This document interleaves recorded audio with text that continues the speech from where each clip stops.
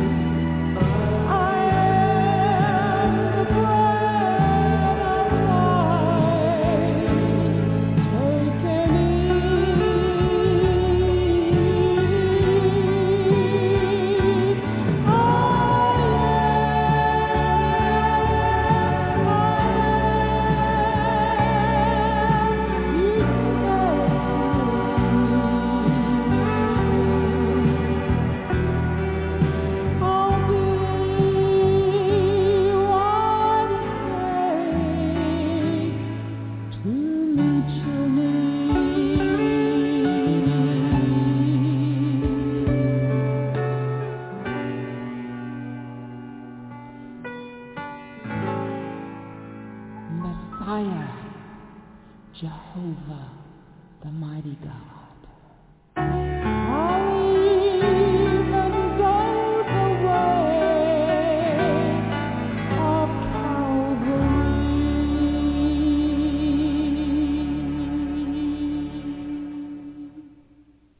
Well, good evening, and welcome to Miracle Internet Church.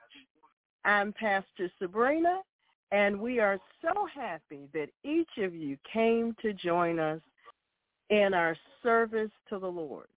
Praise the Lord, and Happy New Year. Happy New Year. Thank you, Lord Jesus. Thank you, Heavenly Father. Thank you, Holy Spirit. Thank you, thank you, thank you, thank you, thank you, thank you, thank you. Amen. And Father, thank you for our lesson in trust and patience. Amen. Amen. Yes, Pastor is live. Happy New Year, everybody. I'm so glad that you made it through our little storm. And God has helped us to grow. See? We learned to trust, we learned to have some patience, and we learned to forbear and endure. Amen? We made it. Amen. Thank you, Lord. Heavenly Father, in Jesus' name, we want to thank you for a fresh new year.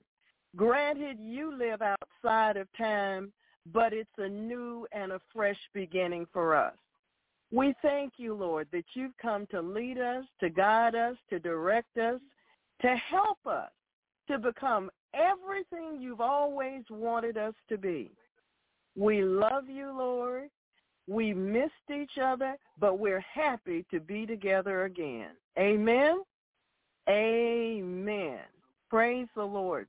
I want to thank everyone. I'm going to say this for everybody. On behalf of myself and Brother Marshall and Brother Bill, I want to thank you for all of your kindnesses toward us. We appreciate them. We love you, and God bless you all. Amen? Amen. Praise the Lord. So, I can't wait to see what the Lord has in store for us this year. This is a different year.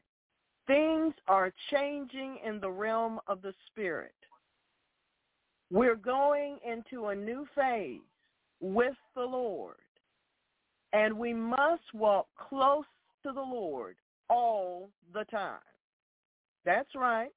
We must walk close to the Lord all the time.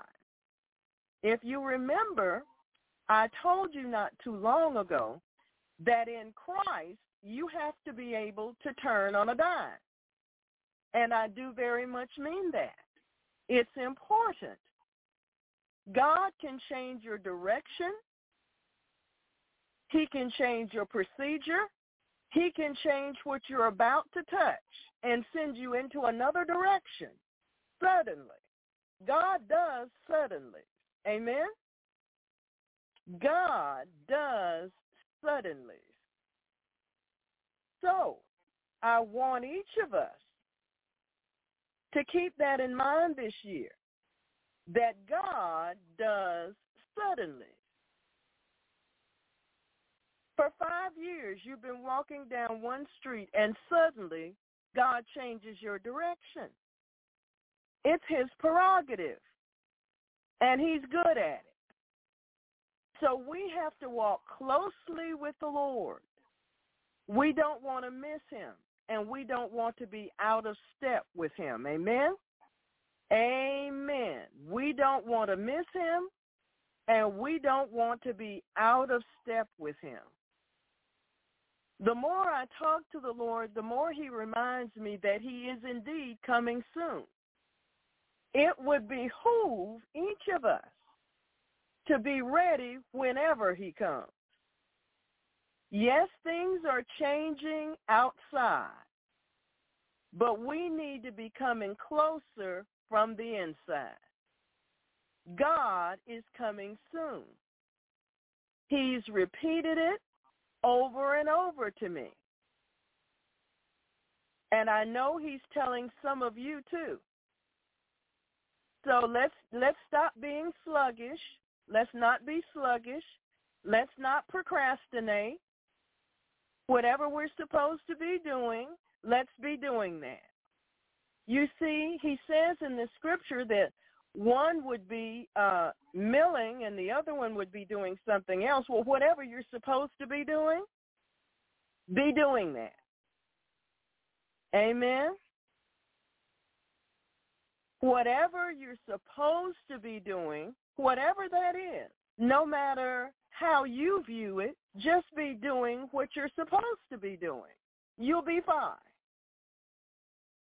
Just keep walking in obedience. You'll make it. Amen? We don't know the day nor the hour, but we can see the seasons changing.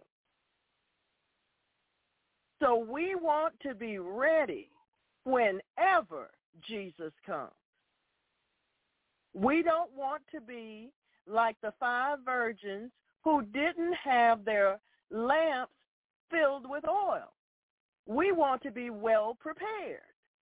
So we're going to stay full of the Holy Spirit. Amen? We're going to be full of the Holy Spirit.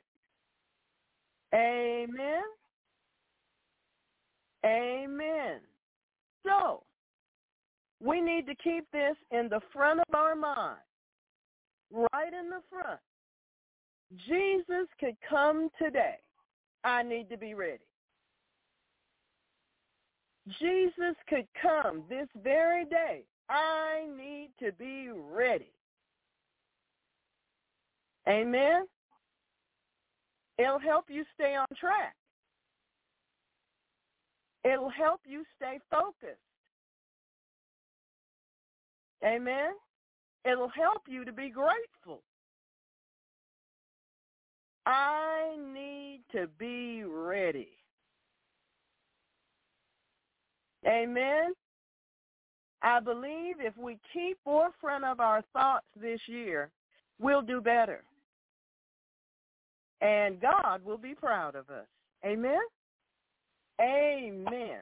Well, I know everybody made it successfully through the holiday season, and many of us had challenges, but God brought us through. Some of us are still coming through those challenges. God is still bringing us through. He likes miracles that are one step at a time. You have to trust him for the next step. So we had an opportunity for our patience to be stretched. Amen. We had an opportunity for our patience to be stretched and for our trust in the Lord to be tested. Are you going to trust the Lord to do this? Are you? Are you going to listen to doubt and fear and unsure, and or are you just going to stand, God's fixing this, and I just have to be patient and thank him? Amen? And also, God gave us a bit of a rest period. If you noticed, we worked very, very hard all of last year. We did. We did a very good job for Jesus. Amen? And he gave us a bit of a rest. He knows when we need a rest. There is rest in Jesus. And some of us were about pooped out. So he gave us a bit of a rest. See, he's a merciful Savior. He's a gracious God. And I'm proud that we belong to him. Amen. And I hope that you are too. I know some of you enjoyed the surprise that I put in the chat room. I'm so glad you enjoyed it. I enjoyed it too. And as soon as I saw it, I thought about all of you. So I posted the surprise. And I see that some of you got to see it and you enjoyed it thoroughly. Amen? Amen. God knows how to get our attention and help us to see. See, I have things in store for you, and he does. So tonight, we're going to get started. We're going to get started. Amen. You liked it, Amy? I liked it too. Thought it was beautiful. Amen. Amen, amen, amen. Ah, what a wonderful God we have. Heavenly Father, the Word says that if we are willing and obedient, we shall eat the good of the land. Yes, Lord, I agree. Obedience is a lifestyle. Heavenly Father, we love you, and we want to obey you. We are thrilled with your word that teaches us that as we obey you and keep your word, we will experience your love and you will make your home with us. Your abiding presence gives us fullness of joy and inspires us to obey you more and more. Amen. As we think upon the importance of obedience in our life, Lord, we are truly stunned by your promise, which tells us that if we will obey your voice and keep your covenant, we will become your special treasure. Your word teaches us that all your promises are yes to us in Christ Jesus.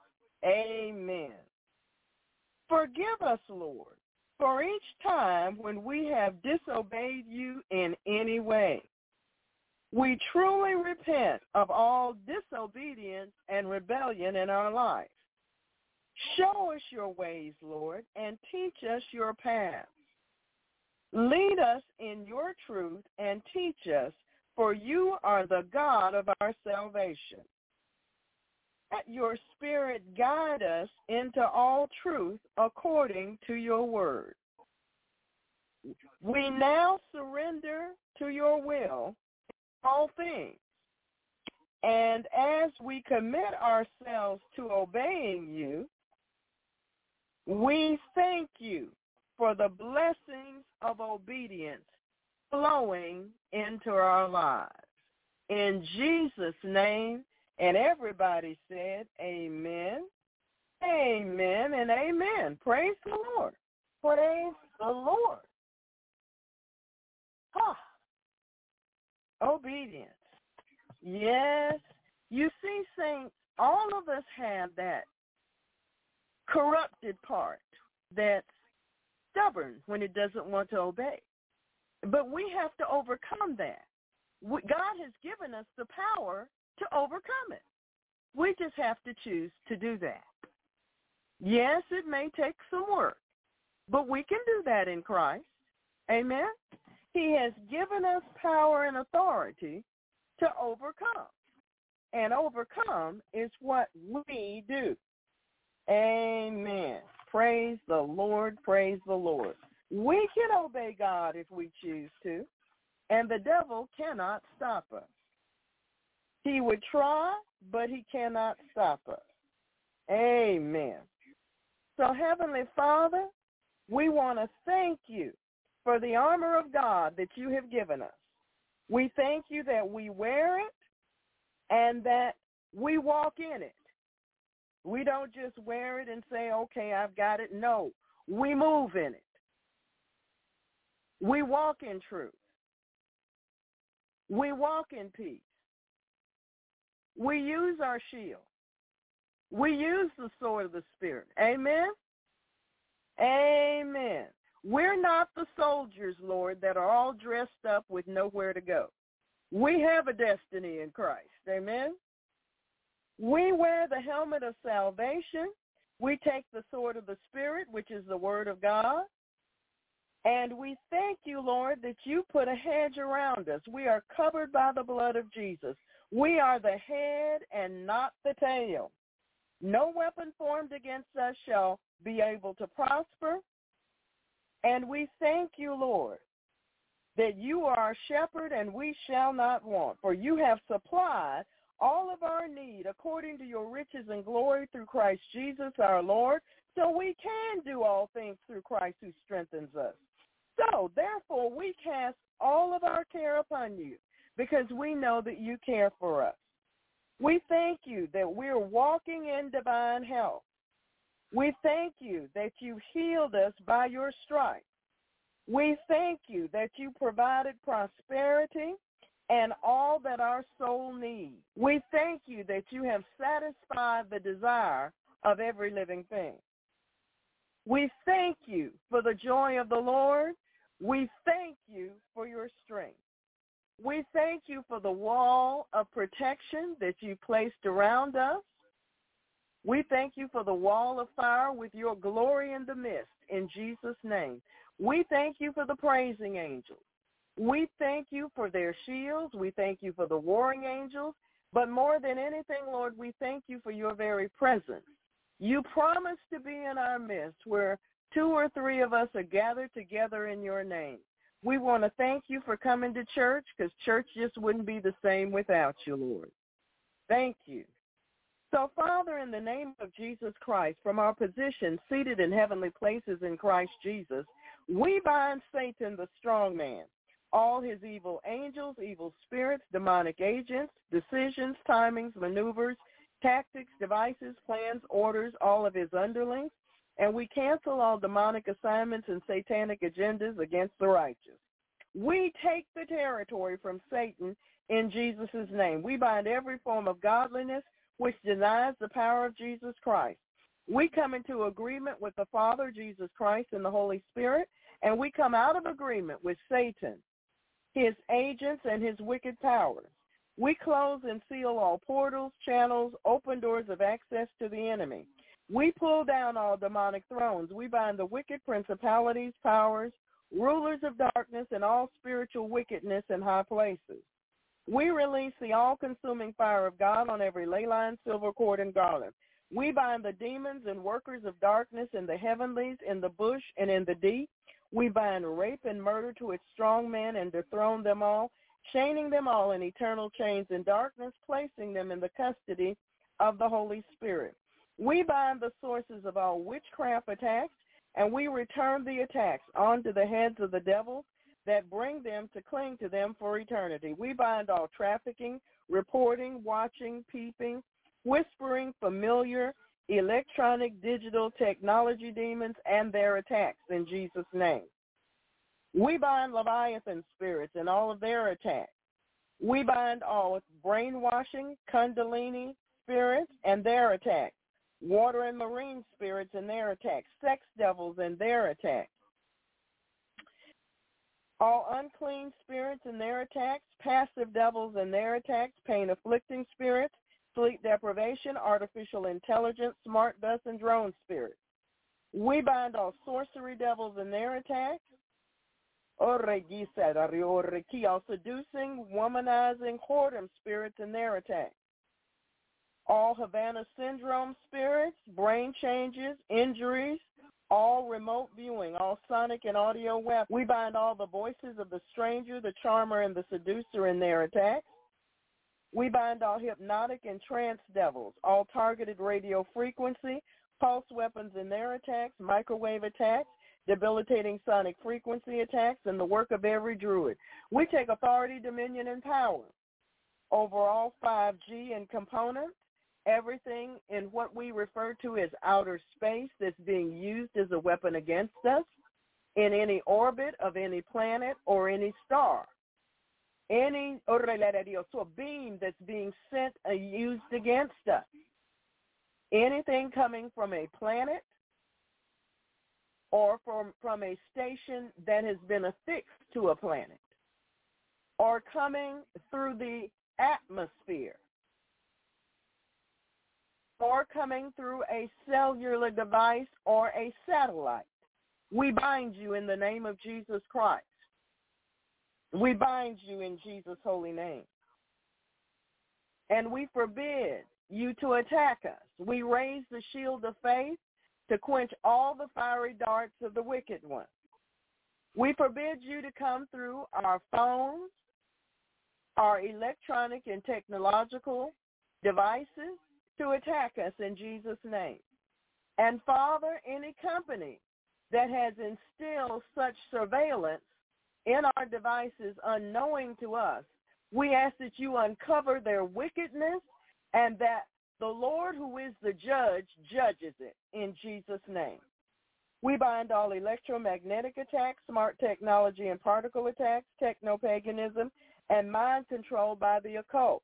We bind force feedback, cyber stalking, cyber sex crimes, pornography, demonic curiosity, bewitching spirits which manipulate modern technology, pulse microwave radiation attacks designed to cause neurological problems, brain injuries, debilitating headaches, vertigo, binding directed energy microwave weapons, binding all vibrations which are demons.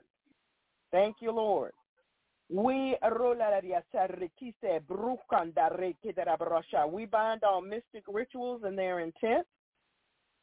We overturn and empty all cauldrons and chalices upon the heads of the conjurers and the magicians.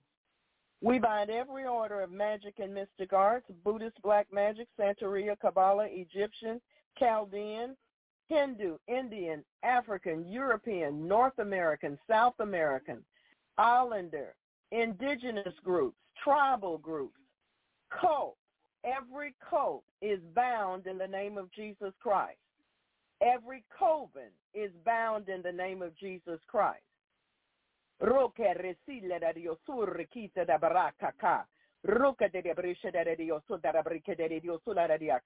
We bind every conclave in the name of Jesus Christ. We bind cults of witches, warlocks, wizards, sorcerers, diviners, pagans, and heathens in the name of Jesus Christ.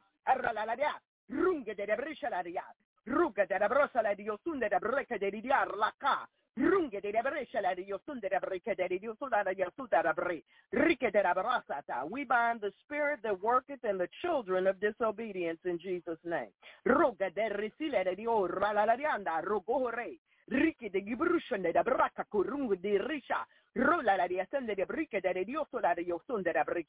We tear down their strongholds. We bind their strong men in the name of Jesus Christ. We chain them with eternal chains unto darkness in Jesus' name. We send them into the spiritual cage and to the feet of Jesus for immediate judgment.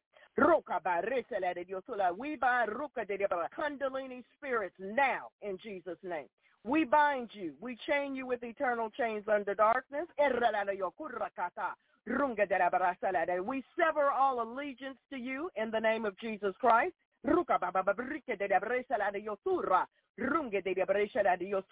We bind your psychic abilities in the name of Jesus. And we command you to come up and out of the saints of God right now in the name of Jesus Christ. Every Kundalini and false religious spirits, the fake Holy Ghost, you are bound in the name of Jesus Christ. Come up and out of the saints of God. You have no right to be there in Jesus' name. Deep breath and cough, saints. Deep breath and cough. Thank you, Lord. We bind all the covens and cults and groups and associations and assemblies and conventions that come under the umbrella of the Illuminati. We bind each of you individually. We bind your agendas. We bind your purposes, your practices, and your wickedness in the name of Jesus Christ. We bind your progress in the name of Jesus Christ. We chain it with eternal chains under darkness in Jesus' holy name.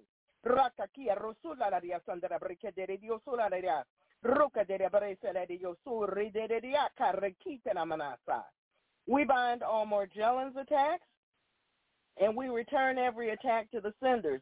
We bind the culture of corruption worldwide. We bind Caribbean and Latin American black and white magic in Jesus' name. We bind all free-flying devils, all evil spirits which take animal forms, all shape-shifting spirits, trapping them into their shifted form for eternity. We bind each demon responsible for the dominion of sin in our culture. We bind impulsivity, inattention, racing mind, hyperactivity, low levels of dopamine. We bind the prince of the power of the air, and we return his powers to Jesus Christ. We bind the power of the dog and every abomination that has been committed. We bind the Lord of the Flies and his agents, and we place them under the feet of the Lord Jesus. We bind the Mandela effect and all satanic ritual abuse, devil, satanic worship, witchcraft dedications. We bind the formation of bullflies and demonic insects in the name of Jesus. We bind all spiders in their webs, trapping them in their own webs. We bind We bind spirits of infirmity, supplanting the gods of the people of the land, the gods of the groves, and every spirit that exalts science, logic, and human reasoning and demonic knowledge against the knowledge of God and makes man wise in his own eyes. We bind the transference of evil spirits. We bind Mammon and his agents. We bind all demons sent forth to intimidate, harass, manipulate, lie against, mock, wear down, infect, destroy, spy, sabotage, hinder, monitor, track, besmirch, block, distract, confuse, pervert, stifle, curse, expose, file, corrupt, undermine, despise, assassinate, divide, confound, attack, reproach, and reduce the effectiveness of the righteous in Christ Jesus. We bind the shedding of injected persons upon us. We return and loose these attacks to the senders according to the covenant. We bind the bondage of generations of fools, the spirit of the fool in Jesus' name. We bind the carnal mind. We bind the fool's anger in Jesus' name. We bind food lust and addictions and gluttony. We return to sender according to the covenant all and every reprisal, retribution, counterattack, psychic weapon, retaliation, all avenging, all blowbacks, all vengeance, blood rituals, every boomerang, each payback, and all requiting of our righteous warfare in Jesus' name.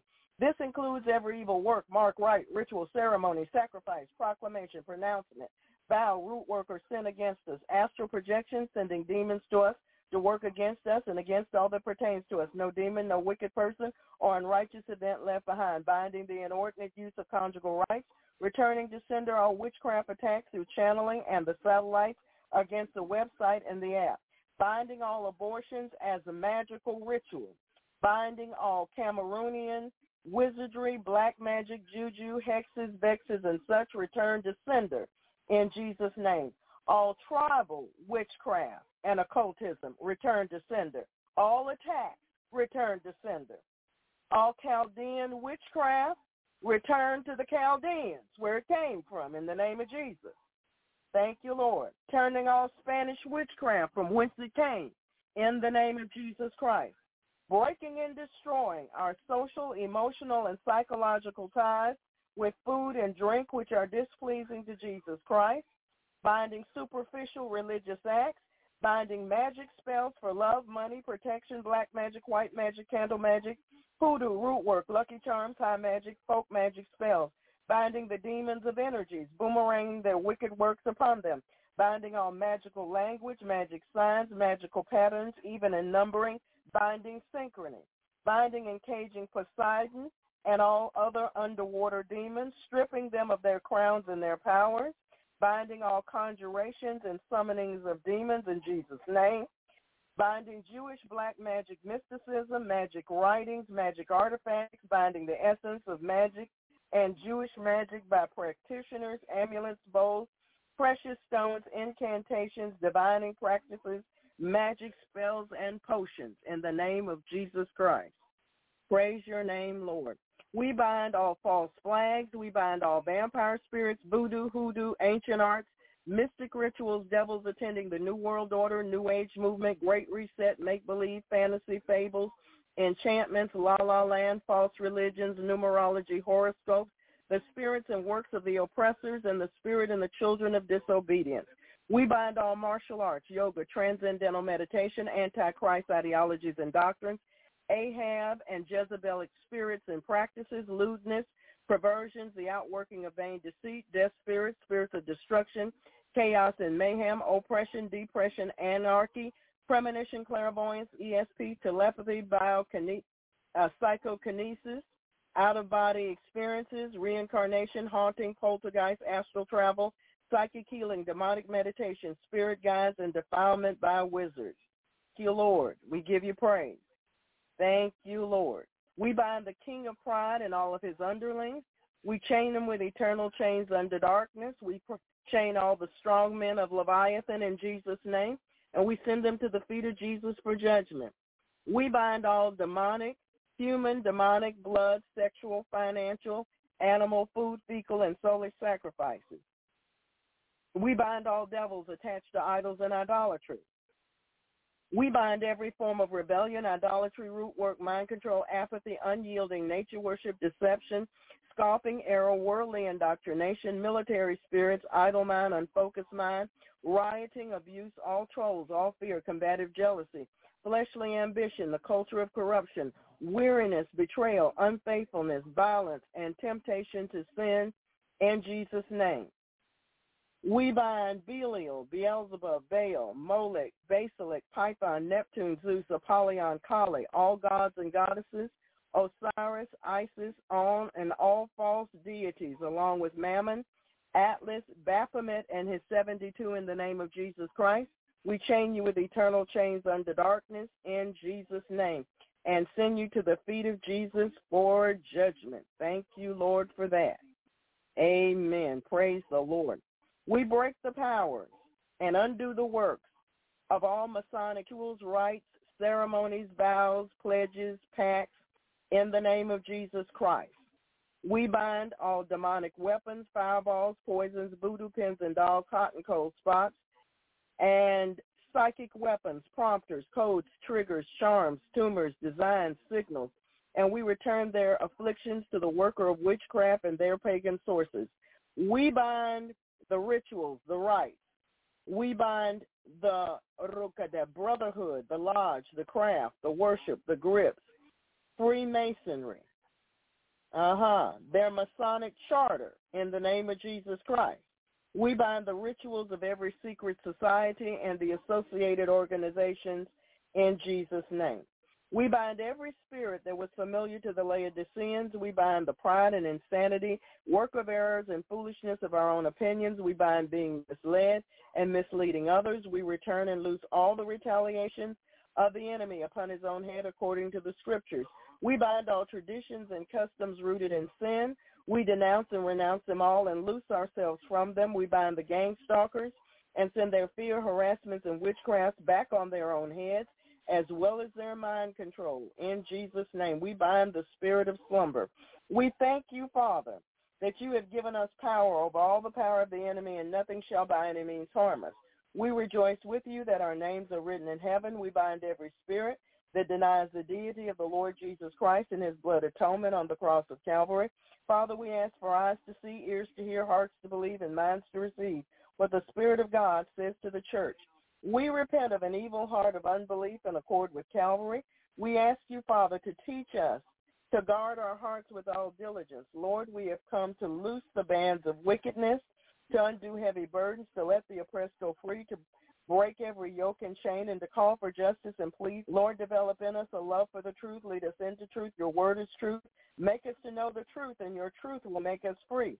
When the enemy comes in like a flood, the Spirit of the Lord shall lift up a standard against him. Lord, we come to celebrate the scriptures with you and to tread on serpents and scorpions and over all the power of the enemy. We will not turn back from pursuing the enemy until the Godhead does. The Lord Jesus Christ is our commander-in-chief, in whom we serve and obey. Thank you, Lord. We take authority, dominion, and power over every demon that has followed us from wherever we've been, and we disconnect ourselves from those spirits, entities, and events in the name of Jesus Christ.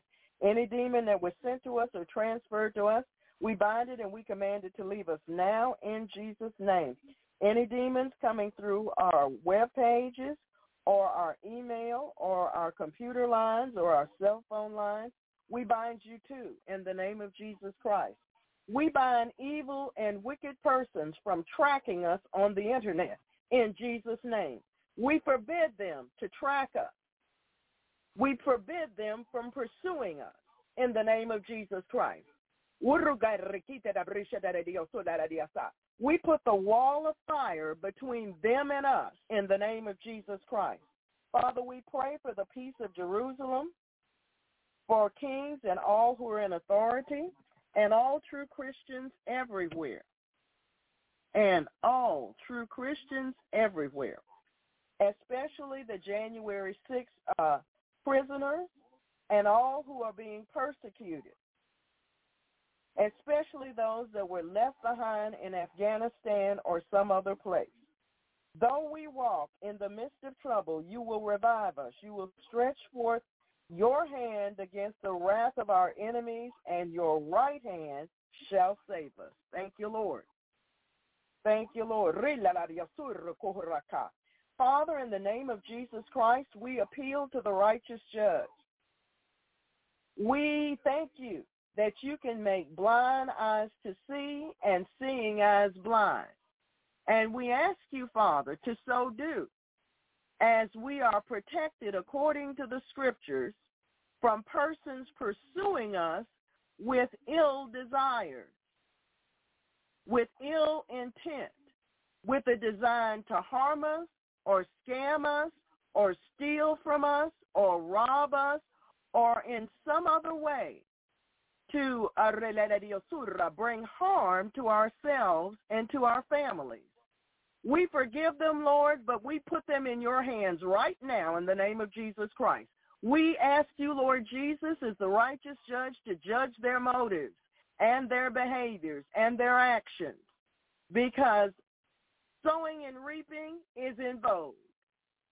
Thank you. Sowing and reaping is in vogue. So, Father, for all who have attempted to scam us, for all who have attempted to rob us, for all who have attempted to deceive us, for all who have attempted to betray us, we forgive them, but we place them in your hands for judgment.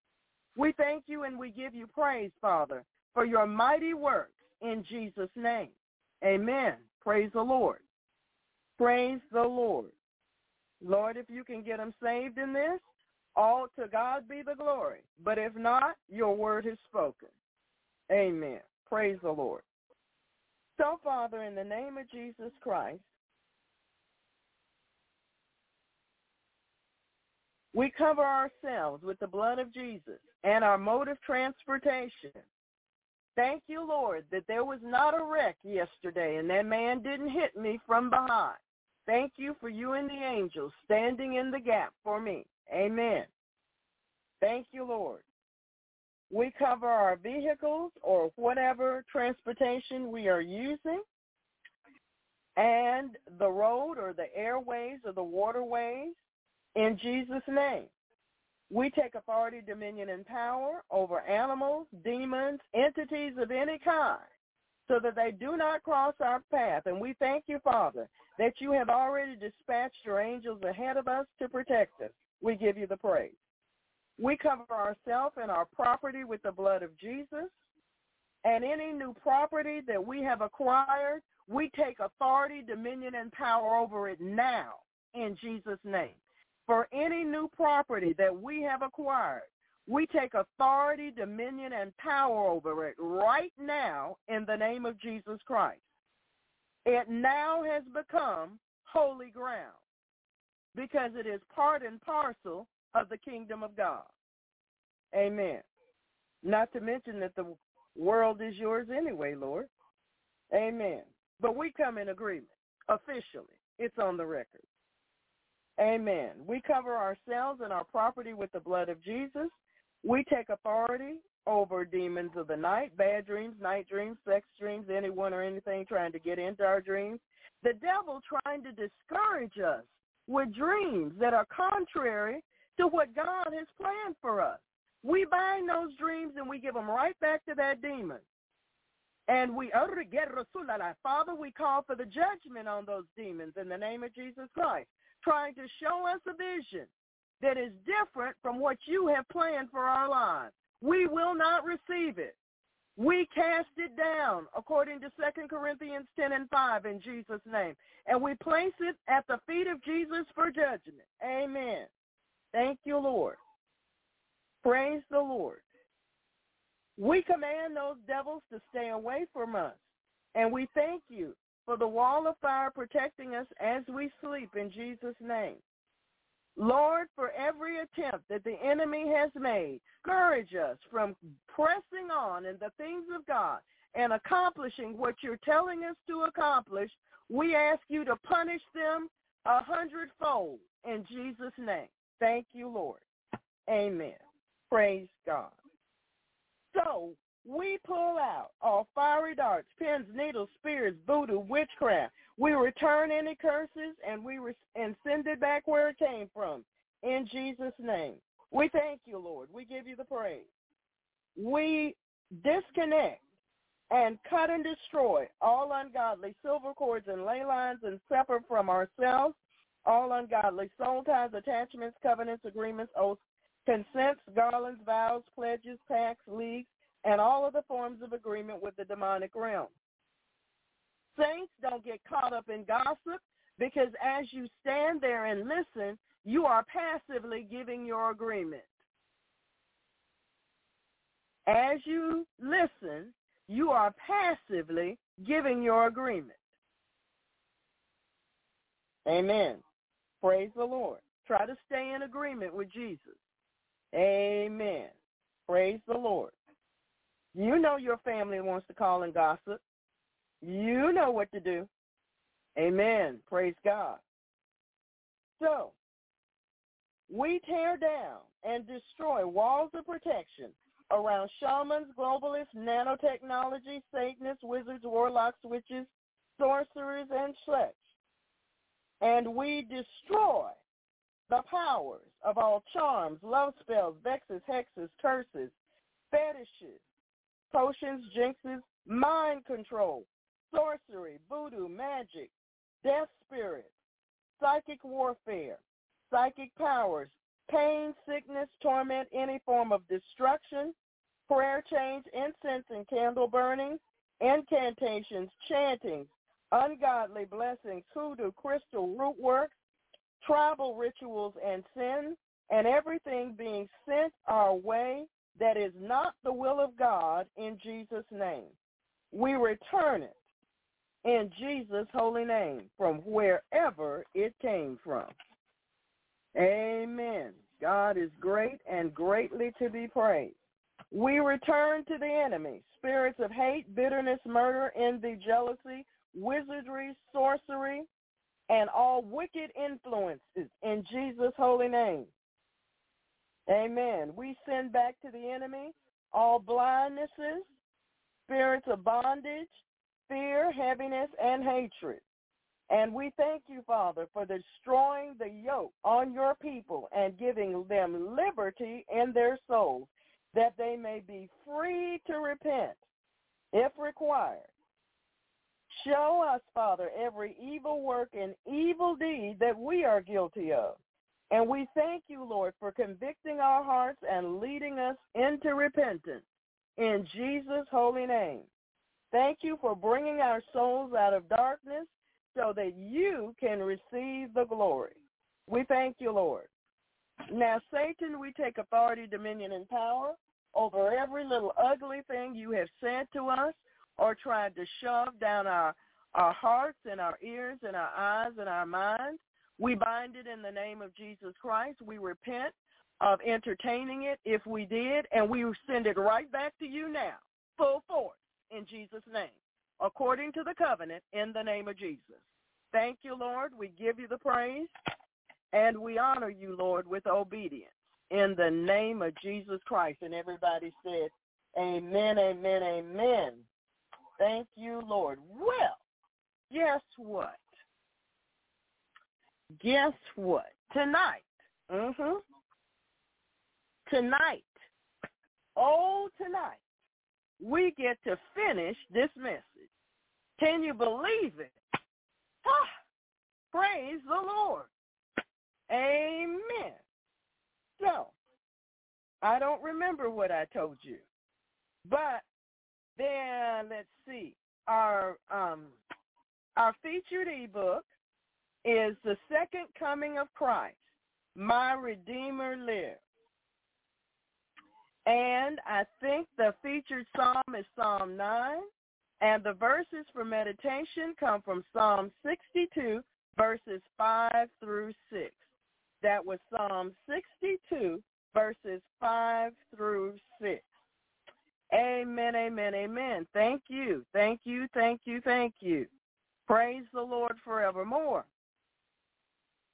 Saints, please join me in Deuteronomy chapter 28, verse 13. Deuteronomy chapter 28, verse 13. Deuteronomy chapter 28 and verse 13. Praise the Lord. I know you still know how to find Deuteronomy. Amen. Praise the Lord. Deuteronomy chapter 28, verse 13. And the Lord shall make thee the head and not the tail. And thou shalt be above only, and thou shalt not be beneath. If that thou hearken. Remember we said hearken meant listening with the intent to obey. If that thou hearken unto the commandments of the Lord thy God, which I command thee this day to observe and to do them.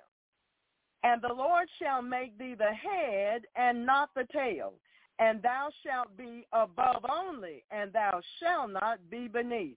If that thou hearken unto the commandments of the Lord thy God, which I command thee this day to observe and to do them. Amen?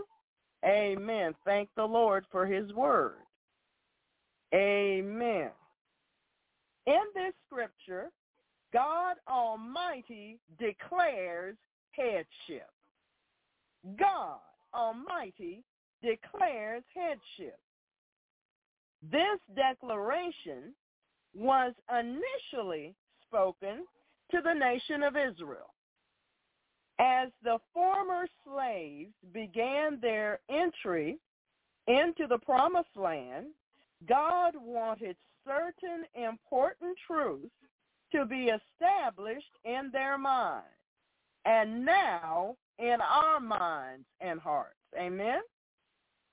Under divine instructions, tribes stood on the slopes of Mount Ebal to shout, Amen, to the curses of the law once they were pronounced.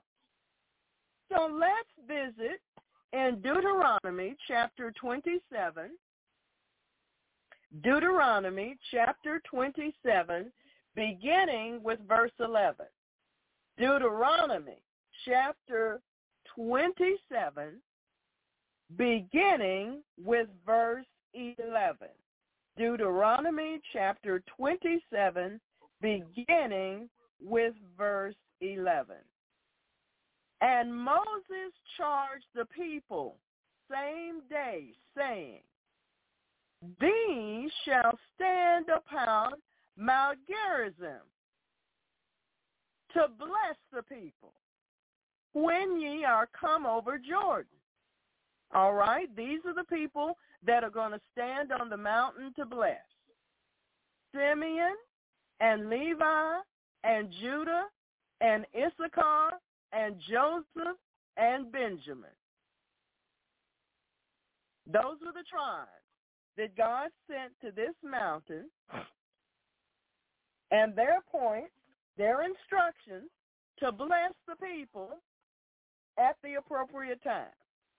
Verse 13. And these shall stand upon Mount Ebal to curse. One group blesses, the other group curses. And this is the group that God assigned to curse. Reuben, Gad, Asher, Zebulun, Dan, and Naphtali. And in the middle, the Levites were placed at an altar.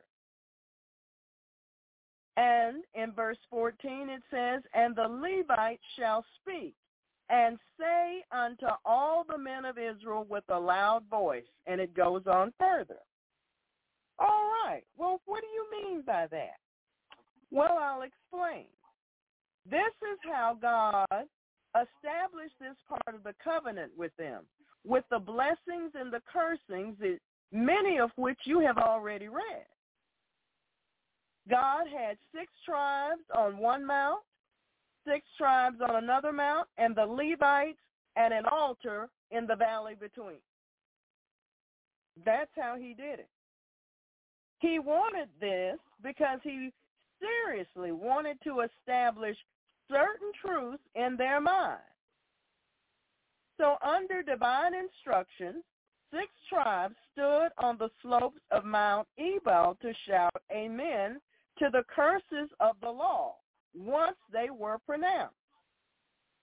About 500 yards away, the other 6 tribes stood on the slopes of Mount Gerizim to shout amen to the blessings of the law. So, saints, you now have homework. That's right. It's homework. Your homework is to read Deuteronomy chapter 27, Deuteronomy chapter 27, beginning with verse 12. Deuteronomy chapter 27, beginning with verse 12, and go all the way through to Deuteronomy chapter 28, verse 68. That's Deuteronomy chapter 27, verse 12, through Deuteronomy chapter 28, verse 68. Amen? Amen. I think you can handle that. I'm certain you can. Amen. Praise the Lord. I'm glad you can handle that. In fact, I think I'll put it in there for you, just in case somebody missed it. Let me do that now. Amen. Praise God.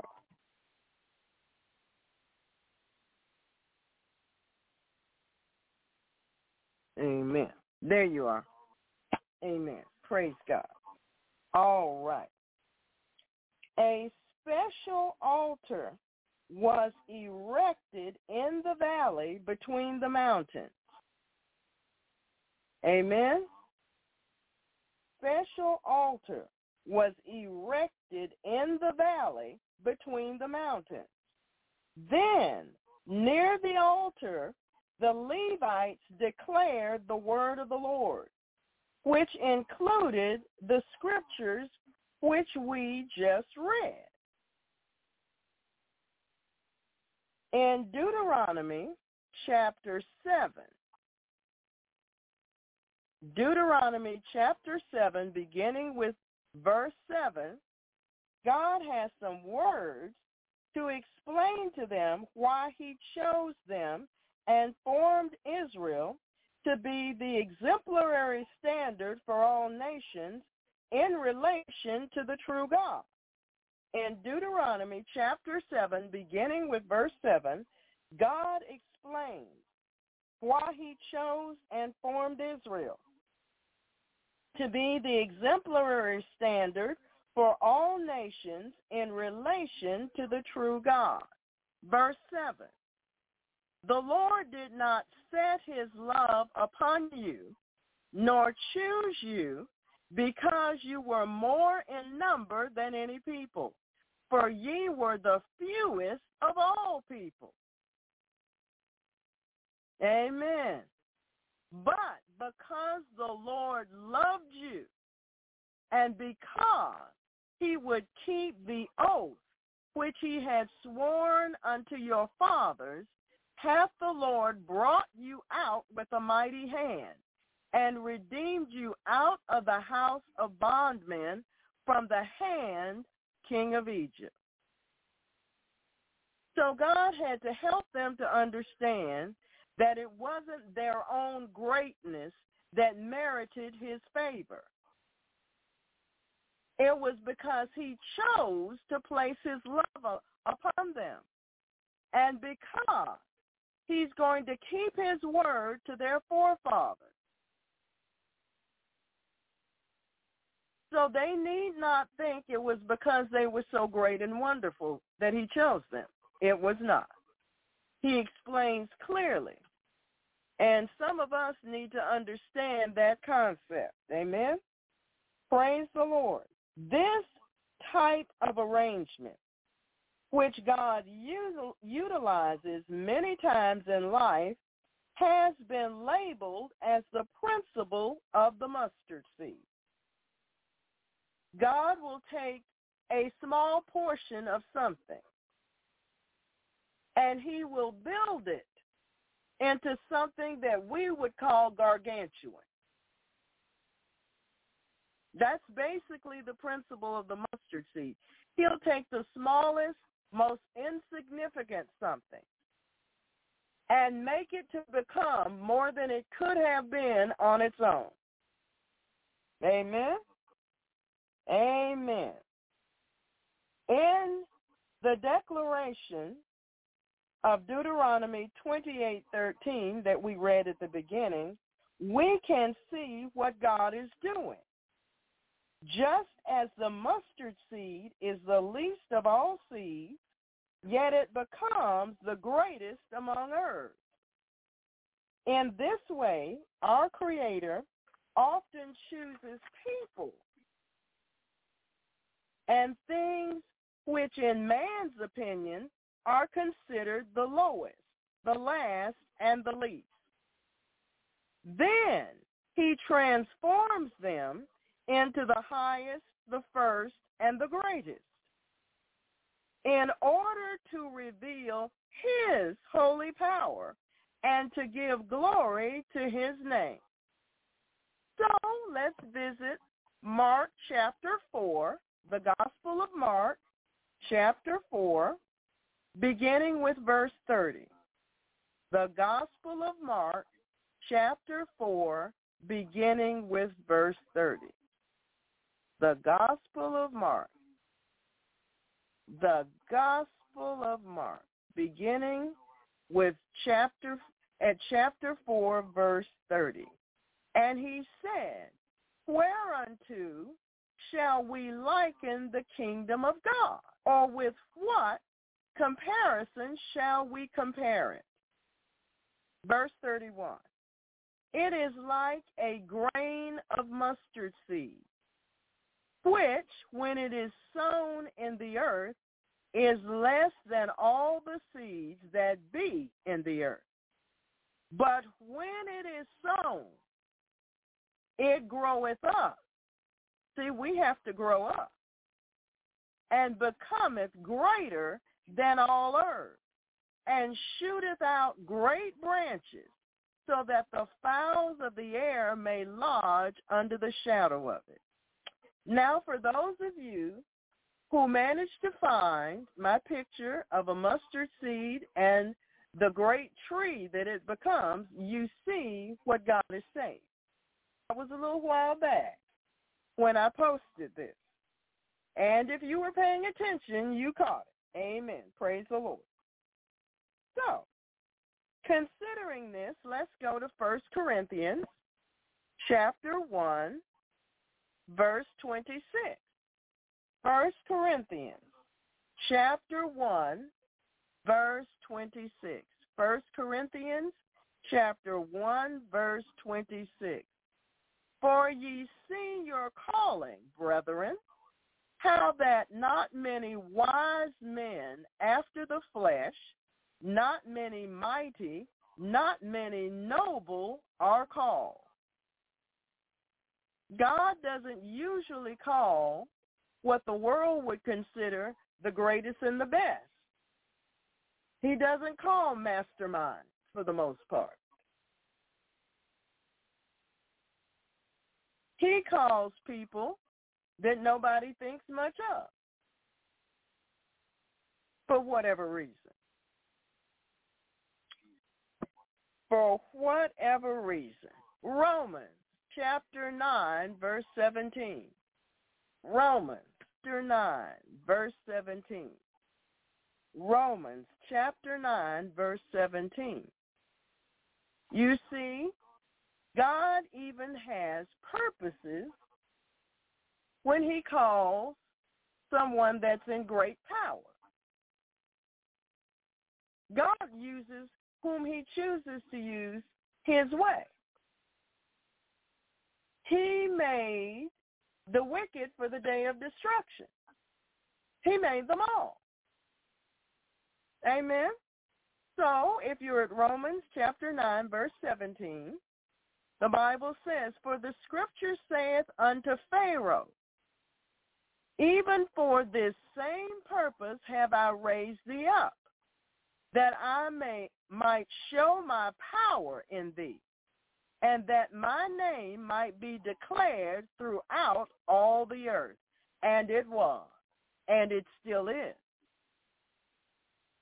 You see, when the other surrounding nations saw what the God of the Hebrew slaves did to the nation of Egypt, Egypt was a superpower. Just like we have superpowers today, Egypt was a superpower, and Pharaoh was the head of the superpower. He was at the top of the pecking order, so to speak. All right? And God says he raised him up that he might show his power in him, and that his name might be declared throughout all the earth. So you see, God looks at things, and people say, well, Christians don't want to get involved in politics. Well, right in this scripture, God is involved in politics. All through the Bible, God is involved in politics. What do you mean? God is right smack dab in the middle of politics. He is involved in the affairs of men. He did not create man to sit back in heaven and just sit there and scratch his beard and watch. That's not our God. He is involved in the affairs of mankind. He's involved in the situations in the earth. Amen? Amen. Praise the Lord. So we have a better picture. God intended for Israel to be the head in every arena of human experience. Politically, militarily, socially, scientifically, educationally, monetarily, materially, religiously, and spiritually. He intended for them to be the showpiece, the example of a nation that follows God. So others could look and see, oh, their God is God. Maybe I need to follow him. In achieving excellence and preeminence, they were to become the exemplary nation. They were to be before the world a living testimony of what can happen when an entire nation lives and walks in covenant with our God. Well, saints, this worked well and even mightily. But it fell apart when Israel continually broke covenant with our God. They went headlong into sins of idolatry, rebellion, witchcraft, and a host of other sins. They violated their holy relationship with God, and they continued in their sin. As a result, the Israelites became slaves to 5 Gentile empires. First, there was the Assyrians, then the Babylonians, then the Persians, then the Greeks, and the Romans. For centuries, instead of being the head, they became the tail. God gave warning of this in Deuteronomy chapter 28, beginning with verse 43. Deuteronomy chapter 28, beginning with verse 43. Deuteronomy chapter 28, beginning with verse 43. The stranger that is within thee shall get up above thee very high, and thou shalt come down very low. He shall lend to thee, and thou shalt not lend to him. He shall be the head, and thou shalt be the tail. But that was not God's original plan for them. Amen? That was not God's original plan for them. Please note, saints, that the all-important if that we read in Deuteronomy 28:13, if thou shalt hearken, yes, if you listen with the intent to obey the commandments of the Lord your God, God promised to exalt them to the highest place, only if they obeyed his word.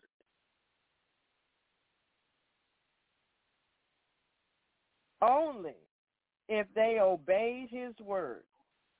Especially under the old covenant, headship primarily depended on human performance, the ability of the Israelites to abide by the law. The final curse declared by the Levites was certainly heart-moving, and it can be found in Deuteronomy 27, verse 26.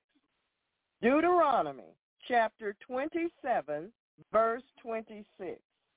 Deuteronomy chapter 27 and verse 26. Cursed be he that confirmeth not all the words of this law to do them. And all the people shall say, Amen. So how do you confirm the words of the covenant? You obey them and do them. Amen. From the moment they shouted amen, or so be it, they had the responsibility of keeping all 613 commandments of the law. As their failures and rebellion with disobedience increased over a period of centuries, the situation grew increasingly worse. It appeared that God's promises would fail, but there is no failure in God. Numbers chapter 23, verse 19. Numbers chapter 23, verse 19. Numbers chapter 3, verse 19. God is not a man that he should lie, neither the Son of Man that he should repent. Hath he said, and shall he not do it? Or hath he spoken, and shall he not make it good? Saints, that's a convicting sermon right there, that one verse. God is not a man that he should go around telling lies. That's just not him. He keeps his word. His word is faithful. He tells us he's faithful to over 1,000 generations. He tells us there's no shadow of turning in him.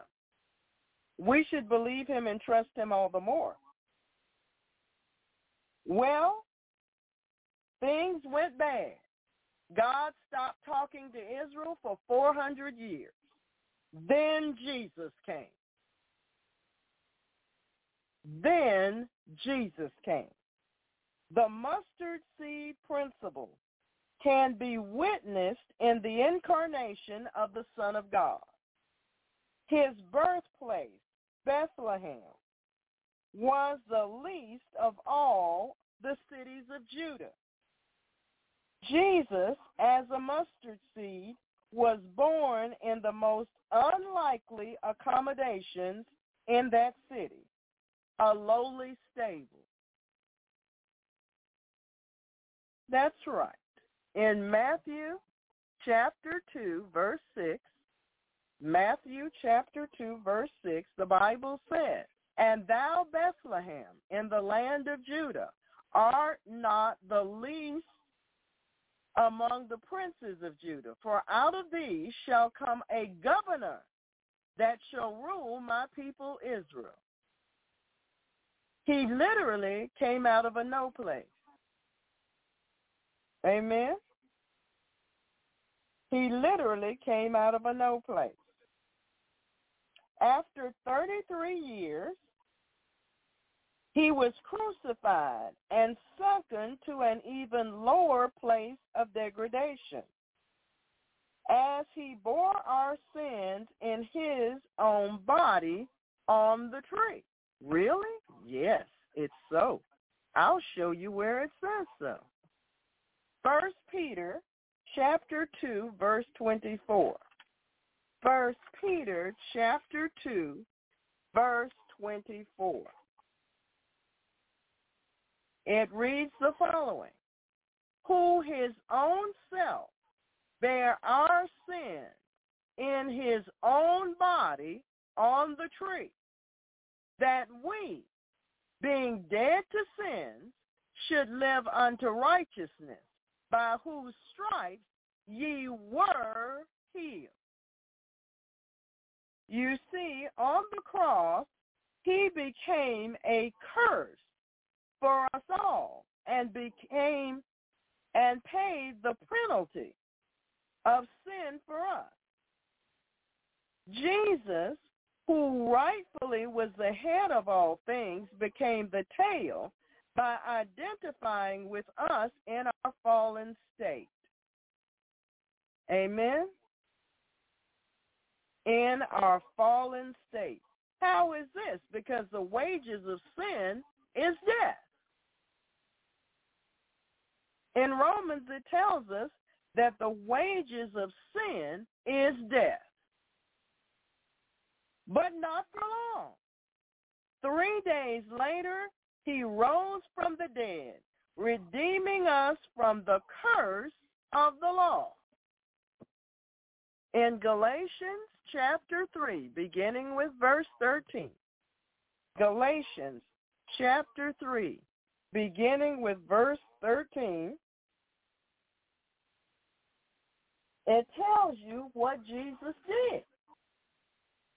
Amen?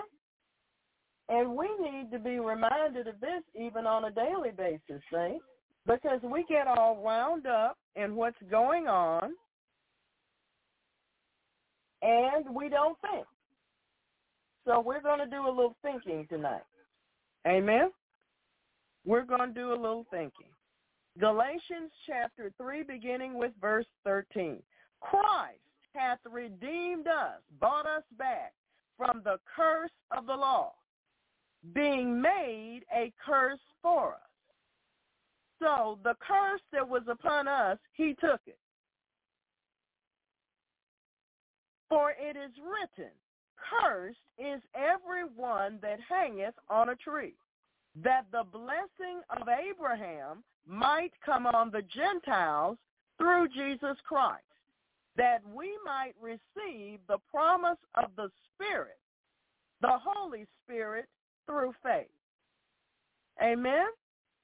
Jesus became a curse for us. Ephesians chapter 1, beginning with verse 19. Ephesians chapter 1, beginning with verse 19. Ephesians, just flip your fingers a minute, you'll get there. Chapter 1, and I'm going to begin with verse 19.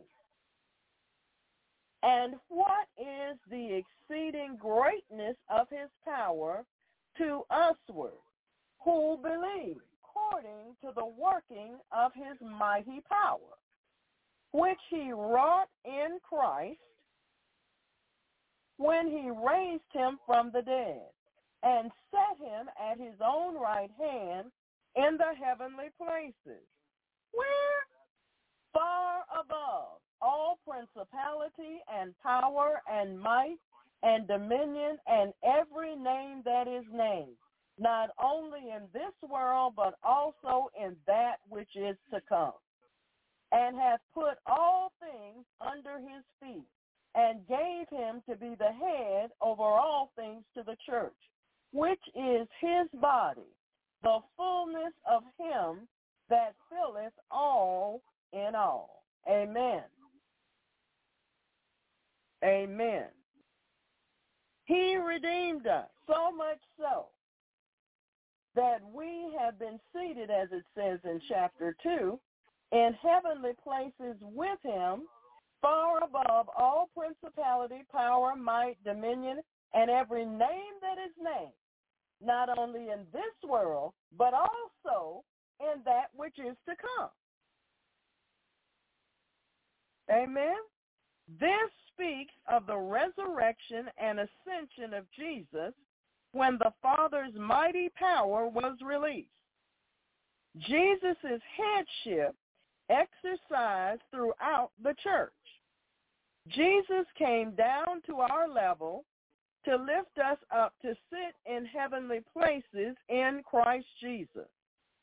Through the blood that cleanses us, the Spirit of God who enlivens us, the name which delivers us, and the covenant that empowers us, we are exalted over every enemy, over sin, over Satan, over self, over death, over the grave, and over eternal damnation. I'll say that again. Through the blood that cleanses us, the Spirit of God who enlivens us, the name which delivers us, and the covenant that empowers us, we are exalted over every enemy, over sin, over Satan, over self, over death, over the grave, and over eternal damnation.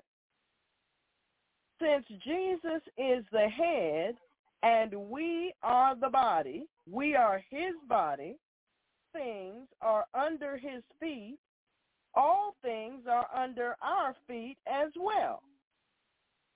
Even personal failures, if yielded to God, become stepping stones instead of stumbling stones. Instead of portals leading to death, they become the gateways of redemption leading to life. The life-giving principle that rules God's kingdom of light. Therefore, God describes our status as being above only. End of this age, this promise will be fulfilled in greater ways than ever before. Both the true church and the nation of Israel will be increasingly scorned by the world. God did not say, I will give you the potential of being the head. He said, I will make you the head and not the tail. This is something God is in the process of doing. It is his grace, wisdom, and power, not our human effort, that will cause this magnificent reality to manifest on a higher level. Since this is truth in an eternal sense, shouldn't we manifest headship in lesser ways during our earthly sojourn? Shouldn't we give up that false notion that we're just down here struggling? No, we're not. We're learning to reign through Jesus Christ our Lord. It's a learning process, but we have to want to go with the process that he has planned.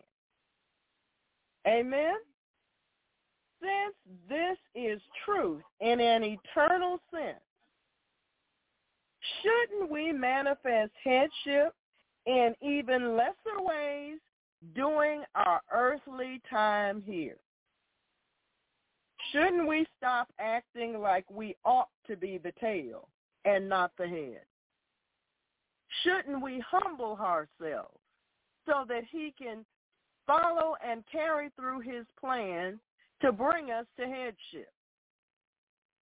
Shouldn't we consider that? Shouldn't that be important to us? Amen? Shouldn't that be something that we actually take the time to ponder and meditate? You see, God has said he's made you the head. Well, there's a plan and a way to get there. But you're going to have to follow God to get there. He's doing his part. We need to do our part. Amen? Amen. You see, his ways are not our ways, and his thoughts are higher than our thoughts. So what we think ought to be the path may not be the path. But following him is always the path. Thy word is a lamp unto my feet and a light unto my path. He leads us in paths of righteousness for his name's sake. Amen.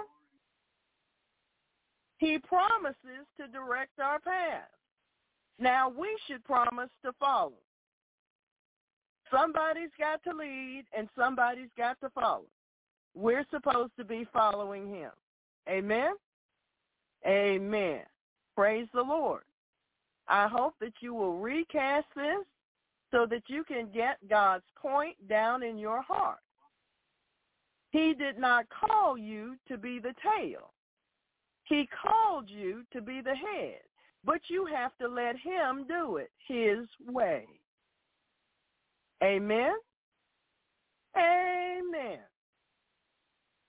You see, God is the one who brought light out of darkness.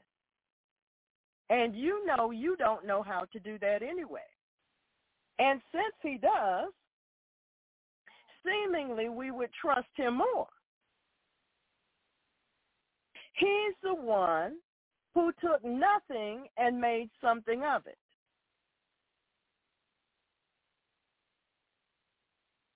Amen. He spoke into darkness. If he knows how to do that, he knows how to make us the head and not the tail. You see, his plan didn't follow some corporate agenda. No corporate agenda would have sent their CEO to the cross. But you see, God has a different plan, and his plan works. There is no failure in him. Amen. You see, those little fishermen, those commercial fishermen, that smelled like they were commercial fishermen, decided to follow him. And in due season, they will sit on thrones and judge the 12 tribes of Israel. God has a different way of doing things. It's not what man would come up with. So we need to be ready to humble ourselves. We need to be ready to change our perspective. We need to be ready to let God do it his way. Amen. Amen. I believe it's so. I do believe it's so. Amen. Praise God. I want to thank the Lord for this message. It's been percolating for about 2 weeks now, and he really wanted us to have it. So now, embrace the word. Let the word speak to your heart and to your mind. Embrace the word. Embrace the word. You know, there's somebody that's listening to me now. You want to move forward in certain arenas in life. And one of the things you're going to have to do is you're going to have to obtain some more education. But you've got to be willing to do that. And you've got to be willing to do it God's way. You know, many of us shy away from things that we perceive as a challenge or difficult or hard. We think we can't do it, but he has already told us that we can do all things through Christ who strengthens us. Yes, we're going to have some challenges. Why? Because God is going to keep his word. He's going to put us in a place where we have to grow.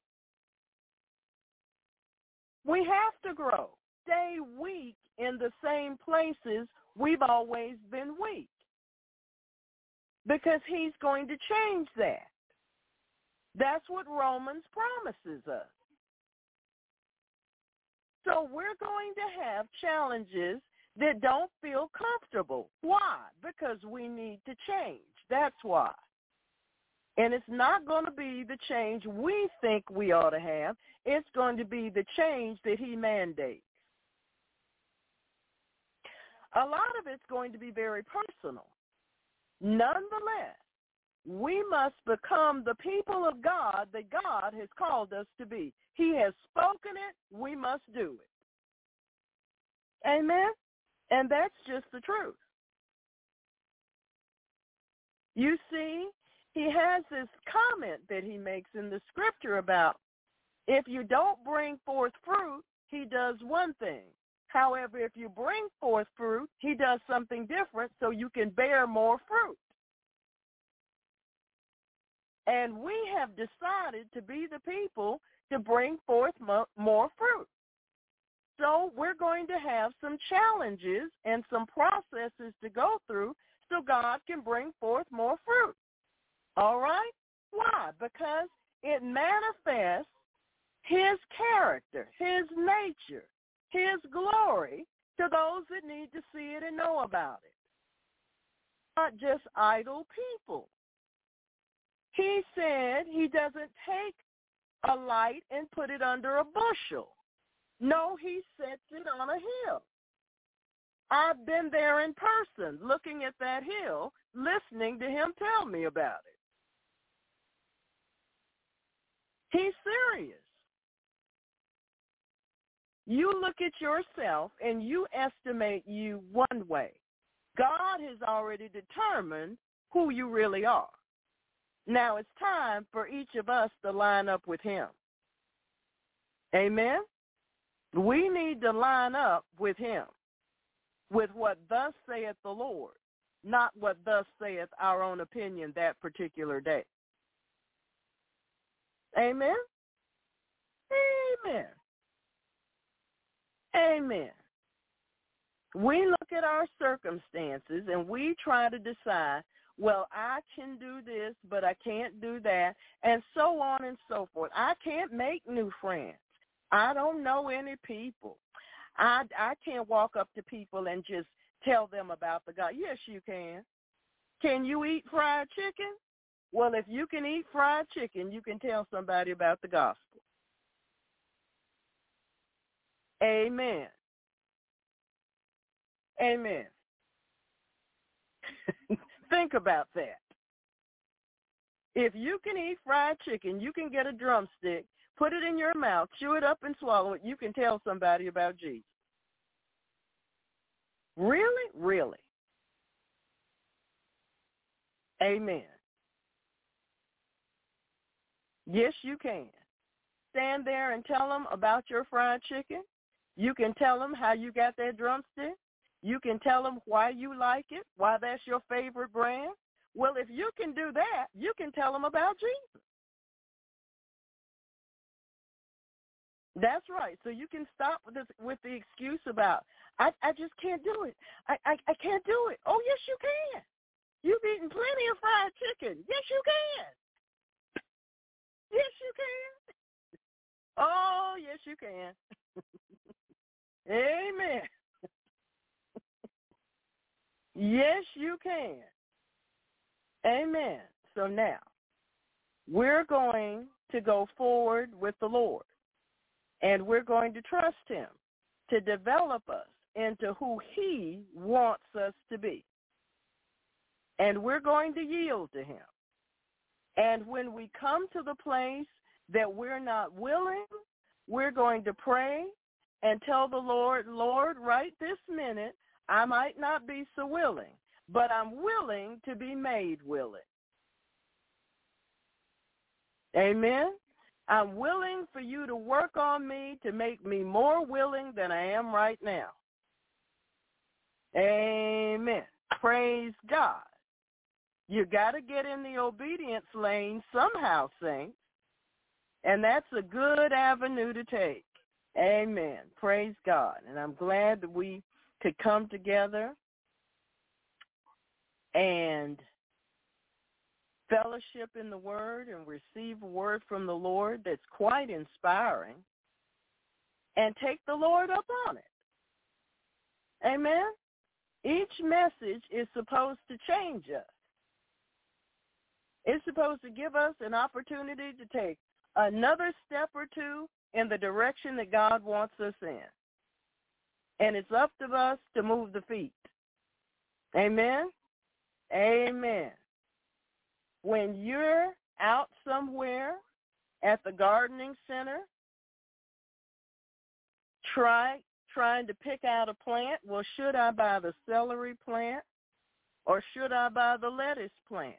And somebody comes up to you and just says something and the Holy Spirit prompts you to say the right things. You can open your mouth and do that. Why? Because you can start with, my pastor told me once that if I could eat fried chicken, I could explain this to you. And this is what I need to explain to you. There you go. Amen. Praise the Lord. God is great and greatly to be praised. Amen. Praise God. Okay, JD.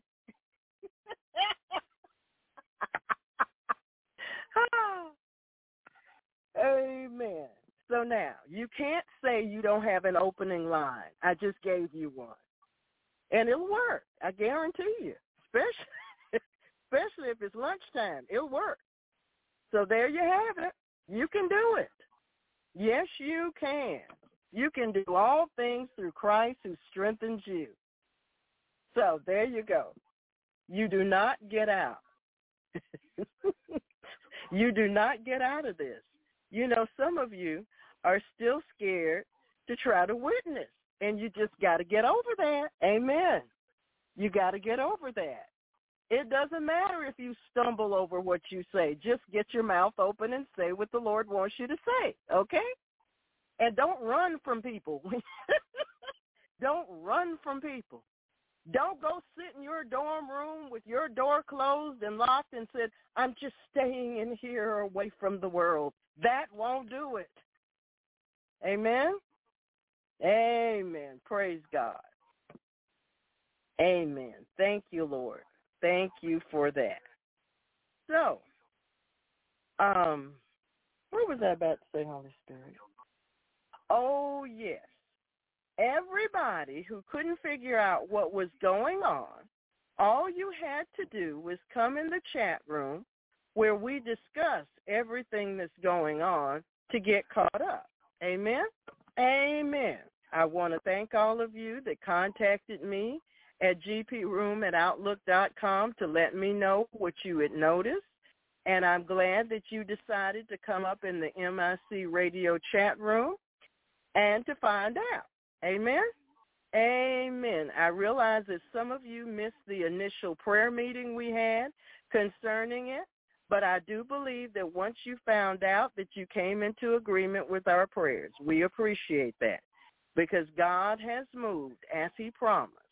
Amen? Amen.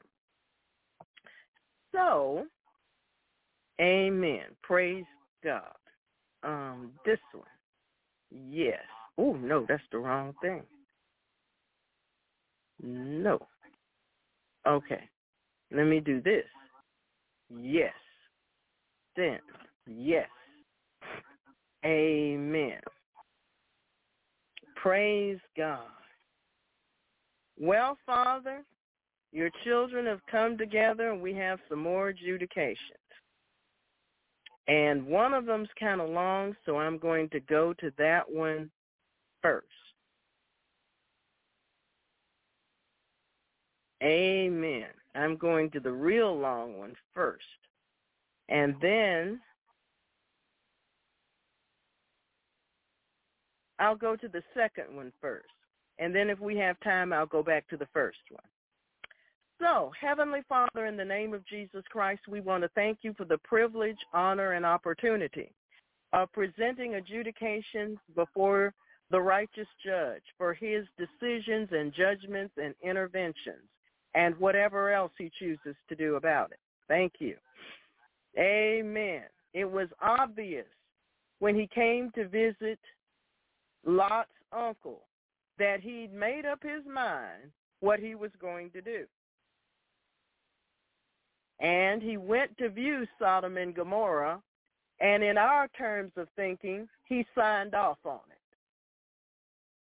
So, we come before you, Lord, knowing that you hear our prayers and answer them. You are waiting to receive these adjudications. So we are requesting adjudications from the righteous judge concerning, we'll start here at number 2. Israel tactically encouraged Hamas to stay in power, according to the New York Times.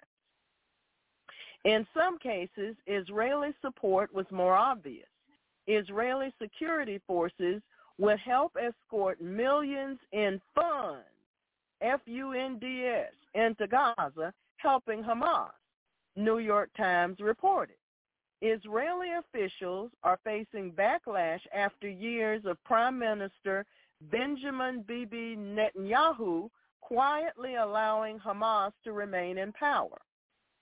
The calculus, the Times reported on, well, that was a different Sunday, citing Israeli officials, Netanyahu's critics, and the man's own reported statements, was to keep Hamas strong enough to counteract the Palestinian Authority in the West Bank, allowing Netanyahu to avoid a two-state peace solution and keep both sides weak.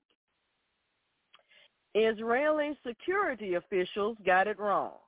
They didn't think Hamas was capable or even interested in launching a large attack against the Jewish state. To keep Hamas propped up, Netanyahu's government worked with Qatar to keep the money flowing, the New York Times reported. Israel knew that Qatar was supporting Hamas, but didn't oppose the payments and even lobbied American lawmakers not to sanction Qatar. In 2018, Netanyahu's administration came up with a plan, according to the New York Times. As part of a peace agreement with Hamas, Qatar would bring millions into Gaza to distribute to Gazan families, the outlet reported. Israeli security officials would meet with Qatari diplomats at the border between Israel and Jordan. I've been to that border. According to the New York Times report, they would then drive past the border crossing and into Gaza, according to the outlet. Though the money was meant for Gazan civilians, Western intelligence determined that Hamas was taking money from the funds, outlet reported.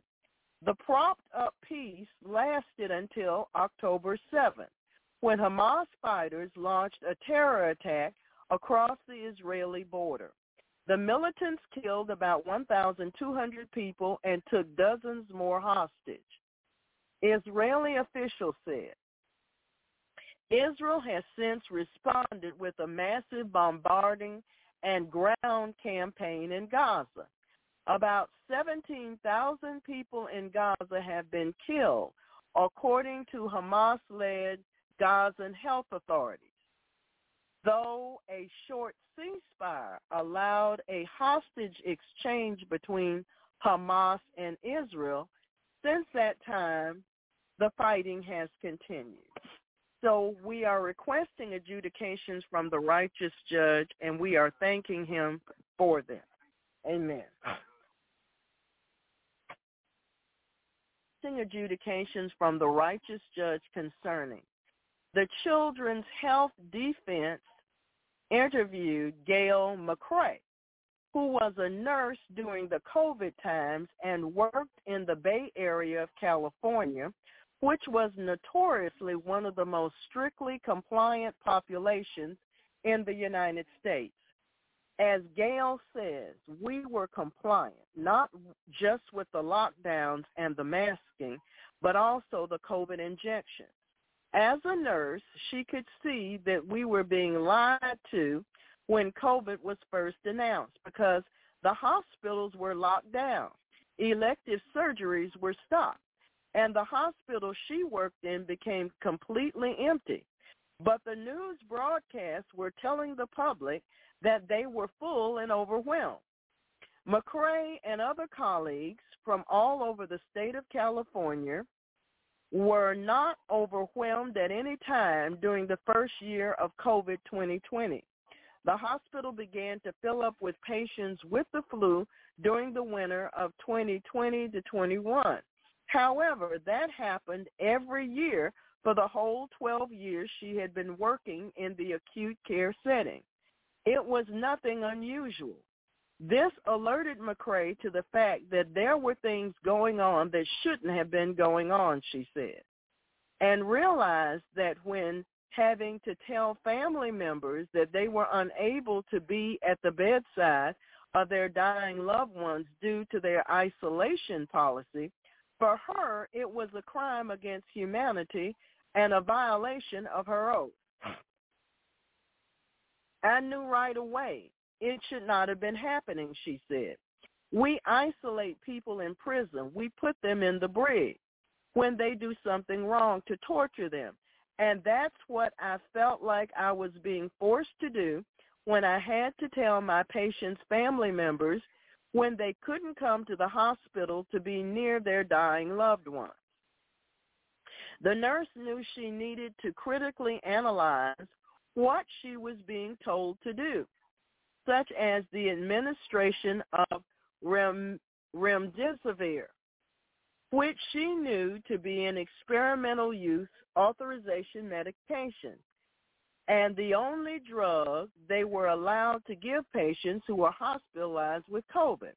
However, this drug is an antiviral, and she knew from her nursing training in her bachelor degree that an antiviral should not be given more than 24 to 48 hours post-symptom onset for a viral infection, but patients were usually not given it until between 10 and 12 days post-symptom onset, which does more harm than good.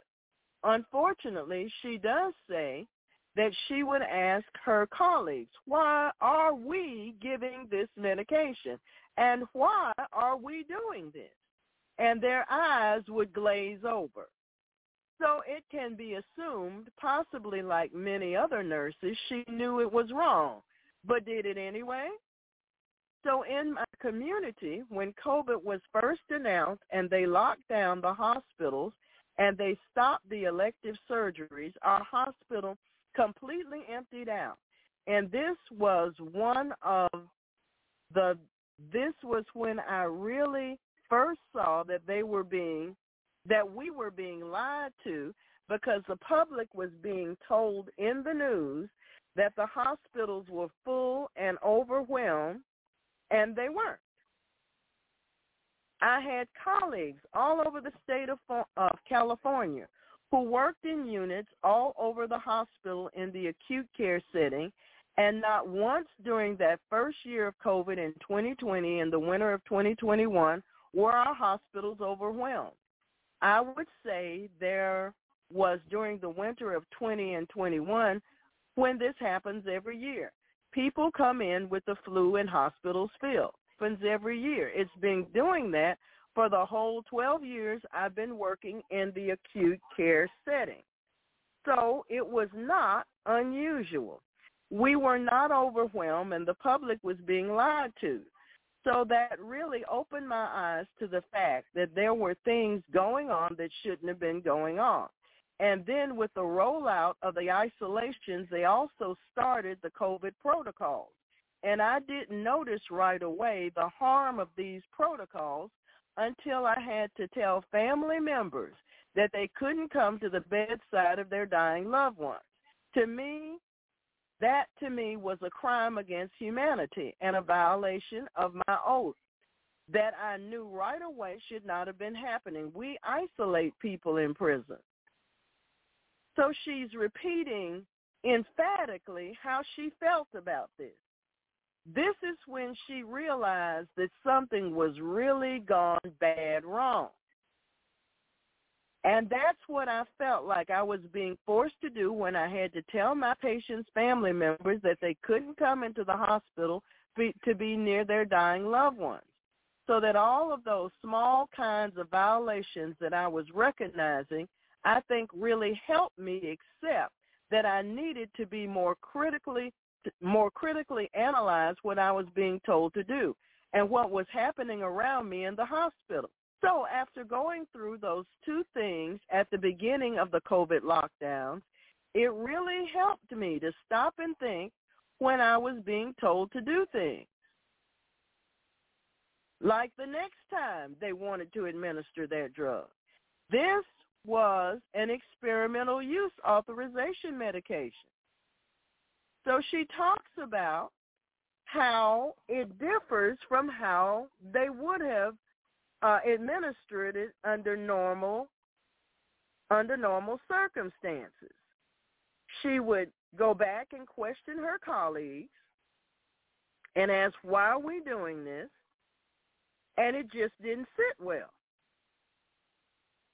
Amen? The risk-benefit analysis does not correlate, she says. And in addition to that, this was an experimental use project. And I knew that each one of those doses was over $3,000. So that was a huge red flag.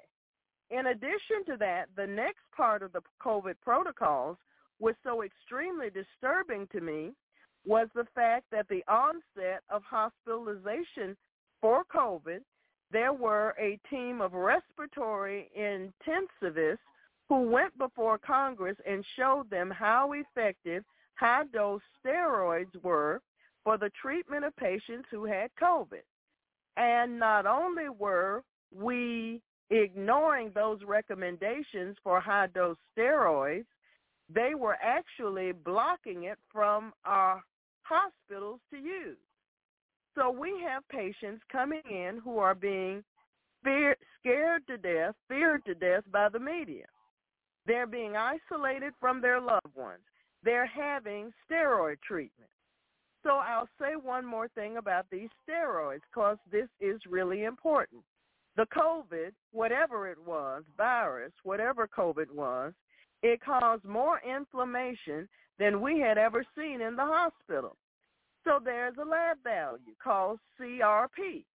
And even with influenza and things like this, we had never seen the inflammatory marker of CRP jump so high as it did with COVID.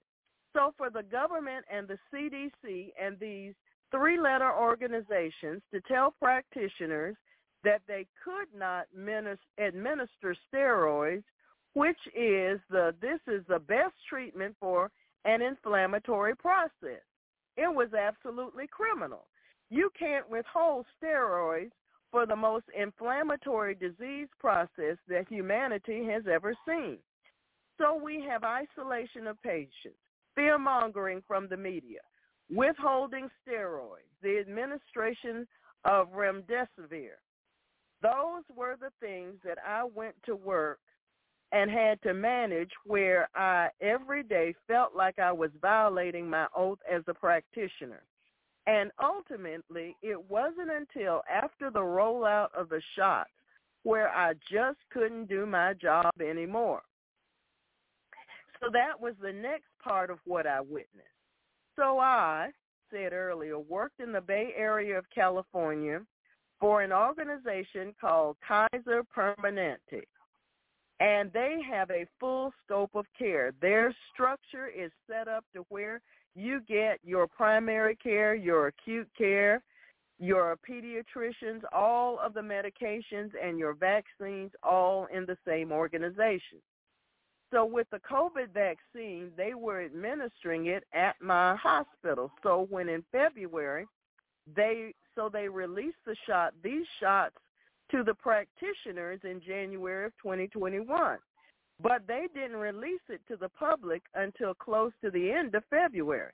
So by the beginning of March, I was starting to notice that my hospital was becoming slammed. And this is unusual because we get you no winter rushes. This is how the hospital works. It's dead in the summer and it's full in the winter like this is the cycle.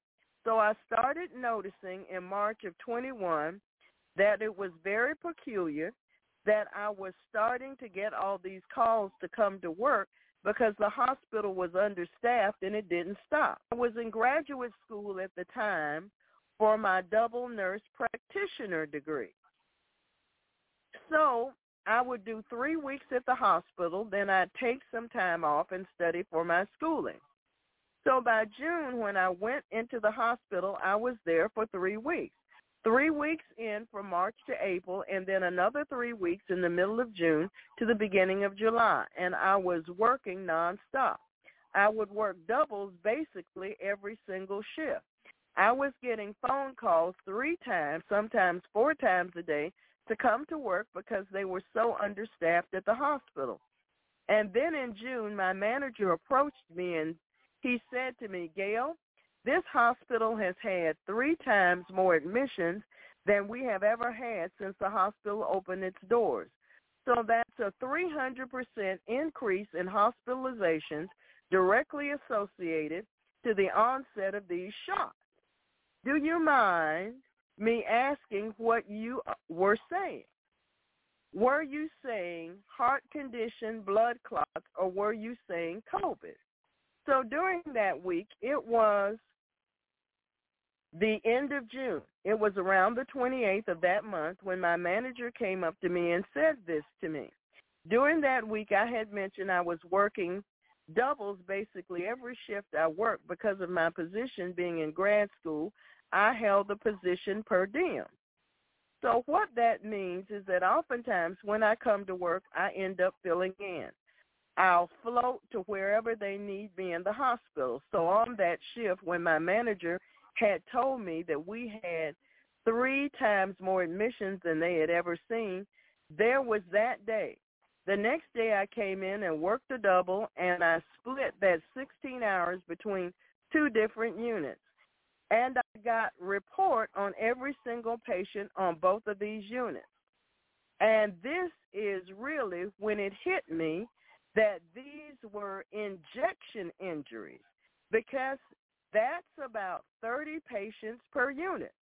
I got report on every single one was there for some peculiar clot that I never heard of, a stroke, a heart attack. I had seen that day 4 patients with rapid onset Guillain-Barré. In my entire career, I had seen 2. 10 years as a nurse in acute care. I'd taken care of 2 patients with Guillain-Barré within a few short period of time. I'd seen 4, and I had the opportunity to ask 2 of those patients directly what they thought was the cause of the onset of their disease, and 2 of them did tell me that they had received those COVID shots within 24 hours of onset of symptoms. And so from there, I approached my managers and I said, I have gotten reports on 2 units full of patients that are all having the weirdest set of symptoms, and several of them are confirming that they've just gotten these COVID vaccines. How can I report this?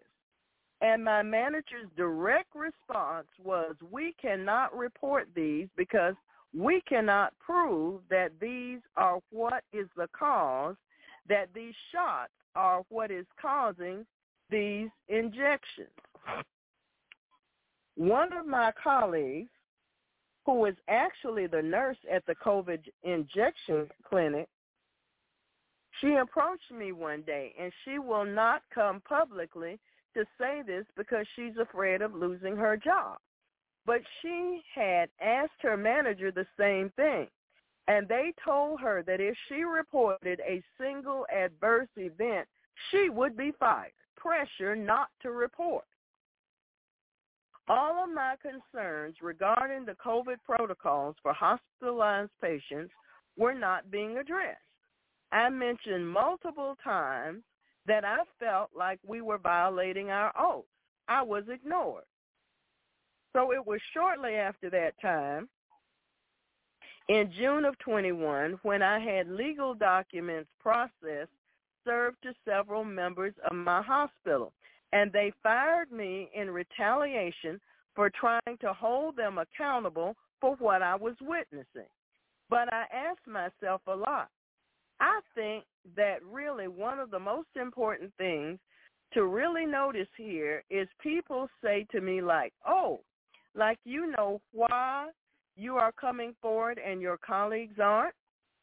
And I want to really recognize here how it is that I ended up in this position, because I think that I noticed when all this was happening, and that there was probably about 30% of my colleagues who saw what I was seeing.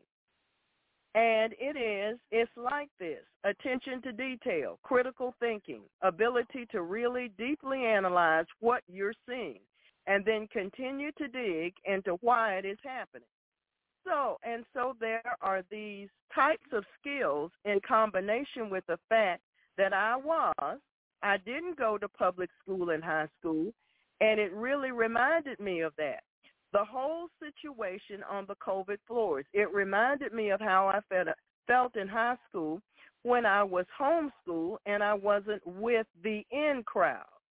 And I saw this happening with my colleagues. I saw them wanting to be with the in crowd. They didn't want to rock the boat.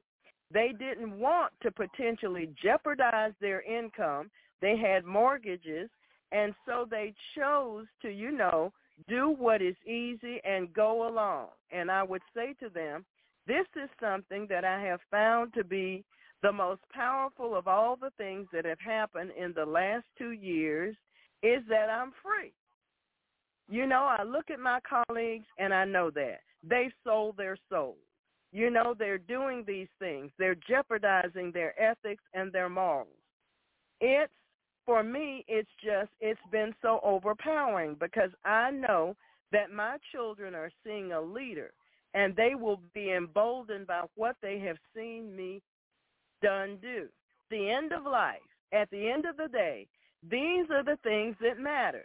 My paycheck, it's irrelevant.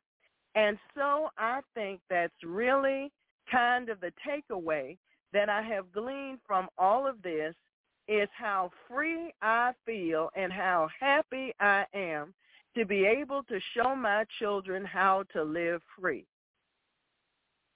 So the interviewer said, so I'm trying to work out in my head what's going on, because we're getting numerous people, countless people, sitting where you are telling us about how they're unvaccinated. Every single one is unvaccinated, has had this hospital protocol bent to death. Right, we know that. You've seen some of the papers. You know what I'm talking about. Then I'm trying to work out, where, because we know that the hospitals are full of the vaccinated with their "what did you see" on there. That told us that she was an ICU nurse, and she told us that the billing system doesn't let you code in someone. So also, after you've had one Pfizer, one Moderna, one Johnson & Johnson, you're still classed as unvaccinated. So that's, you could have been a class of unvaccinated. We just haven't met anyone yet, and then the billing system wouldn't let them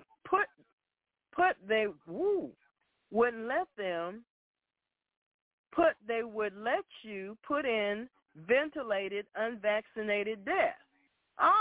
They blocked the system so they couldn't enter it the way it actually happened. Okay, I got that. And then just vent death. But there was never anything to say vent at the end. Okay, so the nurse says, yeah. So we actually had conversations. There was a support group in my community for practitioners who were being alienated and discriminated against, because in the same way that patients were being discriminated against for choosing not to get those shots, staff members were too. And that was actually one of the things that came up when we came together and started talking, was how we noticed the documentation systems for recognizing people who were vaccinated or unvaccinated in my community. So I was fired in October of 21. So there was 6 months where I was intermittently in the hospital witnessing how they had altered the EPIC system. So my hospital used EPIC, and in my hospital, specifically, they would come, any patient who was diagnosed with COVID, the chart would automatically populate as unvaccinated, and they did not train us how to change it. Was a red bar that went across the top of the chart that said unvaccinated, and they did not teach us how to change that. So I'll tell you for a fact that within a week of the onset of these vaccines released to the public, working on the COVID unit, it was easily 50% of the COVID patients that we had that were vaccinated. There was never a time when my hospital had a unit full of unvaccinated patients once these vaccines were rolled out. It was that our computer systems had been manipulated to push this agenda. So that was at the Kaiser Permanente in California, the Sutton Health Organization. I had a colleague who I spoke with who worked for that hospital, and their EPIC system was set up with a drop-down menu to where she was there only 2 options for her to select when she got a patient diagnosed with COVID. There were 2 options in her system that she could select, that the patient was unvaccinated, vaccination status was unknown. So any patient who had COVID, they were forced to document those patients as unknown, which to me, you know that. And then when I saw how the media spun that to say that all the patients who were hospitalized were unvaccinated, this is how they did it. They manipulated our charting systems and didn't teach the staff how to alter the charts to produce truthful evidence. So what would end up happening is that these patients who were actually vaccinated with COVID, we would try and go in and put notes in that they were vaccinated and that they had COVID.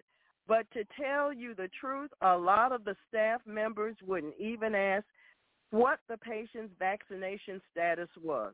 They would just assume that they were unvaccinated because that's what we were being told. It is that only unvaccinated patients were being hospitalized with COVID, but that was never the case. So it was people like me who actually did ask and who actually did attempt to discover the truth of what was happening. You know, we would scream it from the rooftops, but I mean, this stuff was just all being ignored and censored. And that's the biggest part of all this, is that people like me who were telling the truth, you know, we were all fired and removed from the field, or we left because we couldn't ethically manage it. So now we are left with medical facilities full of people who don't have a backbone to stand up and do the right thing. And so I am very concerned for the future of medicine in this country, because we have criminalized and disciplined all of the practitioners who were actually there to protect our patients and families. It's a dangerous place, and I would not take a family member to a hospital. And so the interviewer said, thank you for this. Thank you for speaking so honestly and being so brave. So important. I really appreciate everything you've done and still doing for us. And the nurse said, absolutely. Well, Saints, I wanted to do that one because it gives you a different viewpoint of what was going on, okay? We've heard a lot about it. I've presented a lot to the righteous judge, but this is the human side from the inside of the hospital. And so I want to thank the righteous judge for his adjudications on such. Amen. Tech companies have been just basically forced to admit that they censored, as we all know anyway, and shut down medical professionals who were offering a different narrative from what the globalists were presenting. They didn't want you to hear the truth. They didn't want you to know the truth, and nothing about that has changed. Amen? Now, because of studies that have come out and breakthroughs that God has given us, the FDA is sort of admitting to certain things, and other organizations are sort of admitting. If you saw the FYI that I posted about the state of Florida in the chat room, you'll get my point about that. Amen? You'll understand that there were some people who said, we're going to investigate this anyway, and they did, and they present their findings. Just like with the climate situation, people that truly know about climate are not going along with Mr. Biden's mandates. They're not going along with his agenda, and they're not going along with his song and dance, so to speak. All right. We are requesting adjudications from the righteous judge concerning the dream of net zero carbon emissions and its vision of blanketing hundreds of millions of acres of American land with wind turbines and solar panels is running up against the reality that most of the land in America is still privately owned, and many Americans don't want these massive industrial installations near their homes. But that may prove to be a temporary impediment. There is a major effort under the Biden administration to consolidate power over land and resources because whoever owns the land and resources of a nation controls the people.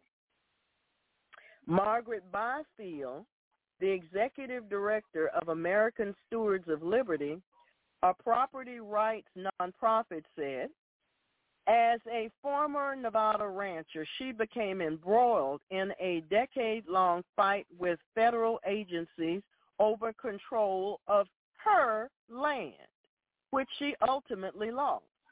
Today, she sees another land grab coming in the form of the Green New Deal and the renewable energy industry. Analysts speculate that in order to meet net zero goals and build out a renewable energy infrastructure, enormous swaths of land will have to be converted for industrial use. With current sitting practices, an area the size of Texas is required to accommodate the wind and solar infrastructure we need to reach nationwide net zero emissions by 2050, said Catherine Hayhoe, chief scientist of the Nature Conservancy, a renewable energy advocate. Reaching the goal of net zero carbon dioxide emissions by 2050 would require consuming more than 250,000 square miles or 160 million acres of land, according to the conservatory's May report. However, the authors are optimistic that land consumption could be reduced to an area the size of Arizona if the renewable industry allows them impact reduction procedures. These grand schemes are being held up by the fact that 70% or 1.3 billion acres of the land in the contiguous 48 states is currently privately owned, and its owners often refuse to allow solar panels, wind turbines, power lines, and carbon pipelines to be installed. According to the Renewable Rejection Database compiled by journalist and author Robert Bryce, more than 600 communities across the United States have so far blocked or banned large solar and wind projects and other renewable energy ventures that they believe will damage local environments. It's about property values. It's about maintaining the character of their neighborhoods and their towns, in their counties, Mr. Bryce said. And this is something that has been happening from Maine to Hawaii. For the net zero industry, however, centralizing land rights may solve this problem. A 2020 report by Vanderbilt Law School faculty J.B. Rule and James Salzman says that the multifaceted infrastructure goals of the Green New Deal will be impossible to achieve in the desired time frames if the existing federal, state, and local sitting and environmental protection statutory regimens are applied. Business, labor, property rights, environmental protection, and social justice interests will use them to grind the Green New Deal to a snail's pace, the report reads. This essay is a call to arms for the need to design new green laws for the Green New Deal.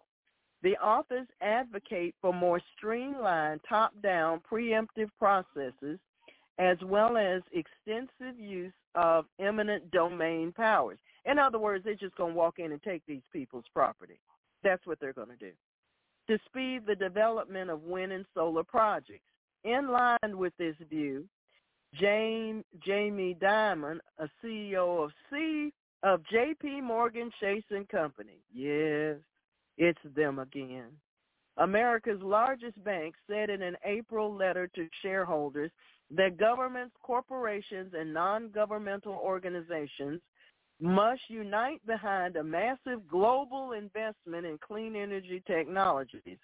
We may even need to evoke eminent domain, he wrote. This belief is resonating with government officials both at the federal level and also within left-leaning states. In November, the Democrat-controlled Michigan legislature passed a law that aims to take the control of land use from local communities and give it to state officials for renewable energy projects. According to Michigan's new law, permits for solar farms with a capacity of 50 megawatts or more, wind facilities with 100 megawatts or more, and energy storage facilities with a capacity of 50 megawatts or more, and a discharge capacity of 200 megawatts or more, will now be under the control of the Michigan Public Service Commission. This will remove the impediment of local resistance to large-scale renewable energy projects. According to a statement from Michigan State Senator John Damoose, a Republican who opposed the law, those who pushed it, new communities, wouldn't want to be packed full of wind farms and solar panels. So they had to introduce more bills that give the state the power to overrule local communities. In addition to government authority, private companies are also seeking the power to take land in the name of net zero. A test case is currently playing out in western states over carbon capture pipeline projects, seeking to take people's land by eminent domain, insiders say. Two companies, Summit Carbon Solutions and Navigator CO2 Ventures, have been attempting to construct carbon sequester pipelines through 5 western states. Navigator's carbon capture project, called Heartland Greenway, would capture 15 million tons of CO2 emissions per year from ethanol plants and pipe it off to where it could be buried thousands of feet underground. Summit's proposed project is larger, projected to capture 18 million tons of CO2. It would connect to more than 30 ethanol plants in Iowa, Nebraska, South Dakota, Minnesota, North Dakota, where the CO2 would ultimately be sequestered. These companies would have received federal subsidies of $50 per sequestered ton of CO2 under the Trump administration. Under President Joe Biden's Inflation Reduction Act, these subsidies were increased to $85 per ton, in addition to what pipeline owners would receive from the ethanol producers. It's a big boondoggle, and there's a ton of money to be made, South Dakota State Representative Carla Lim said. Companies declaring themselves common carriers, which historically has been designated for railroads, water companies, and natural gas pipelines. This designation allows private companies to take privately owned land by eminent domain. According to Ms. Lims, more than 150 landowners in South Dakota were served papers by Summit condemning portions of their land, thus allowing the company to access it. My biggest concern is that we are setting a precedent, she said. This is eminent domain for private gain. They're coming in and they're saying, we need an easement through your property, and you will give it to us one way or another because we are a common carrier and we have the right to eminent domain. The companies did try to negotiate with the landowners, Ms. Lim said, but basically they have that big stick of eminent domain in their back pocket, and they're not afraid to use it. If the pipeline succeeds, solar and wind are right behind them. Navigator, which is 84% owned by asset manager BHM BlackRock, has put its project on hold because of local resistance and reportedly hasn't made attempts to take land by eminent domain. I would say eminent domain yet. But Summit is continuing to push forward with its pipeline plan. In a letter to South Dakota Governor Kristi Noem, representatives said that the Green New Deal has been thrust upon South Dakota because of the United Nations 17 Sustainable Development Goals does not fit with our Bill of Rights. The false narrative that says ESG, environmental, social, and governance scores tied to the net zero carbon score will repair the damage caused by capitalism goes against the very nature of our founders, the state legislators wrote. Companies that stand to benefit from these projects do so at the expense of the property rights of individuals. Many lawmakers in state governments support the project, and ethanol producers say they need the carbon credits that the pipeline will give them in order to continue to operate profitably. But critics of the project question why local industry and landscapes must be reconfigured to meet the global warming goals of the Biden administration and others. It's the crazy amount of political pressure to get this done, Ms. Lim said.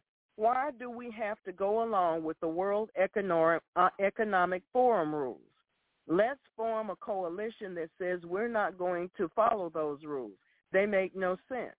Critics of the net zero agenda point out that all the money being spent and the land being acquired in the name of net zero can't succeed in reducing global temperatures.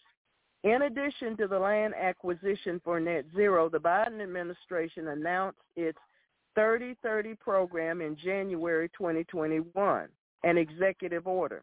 The order states that 30% of America's land and water should be set aside conservation by 2030. While supporters of this plan have characterized it as voluntary and grassroots, opponents have deemed it a federal land grab, and they're concerned that it'll include new government mandates over private property.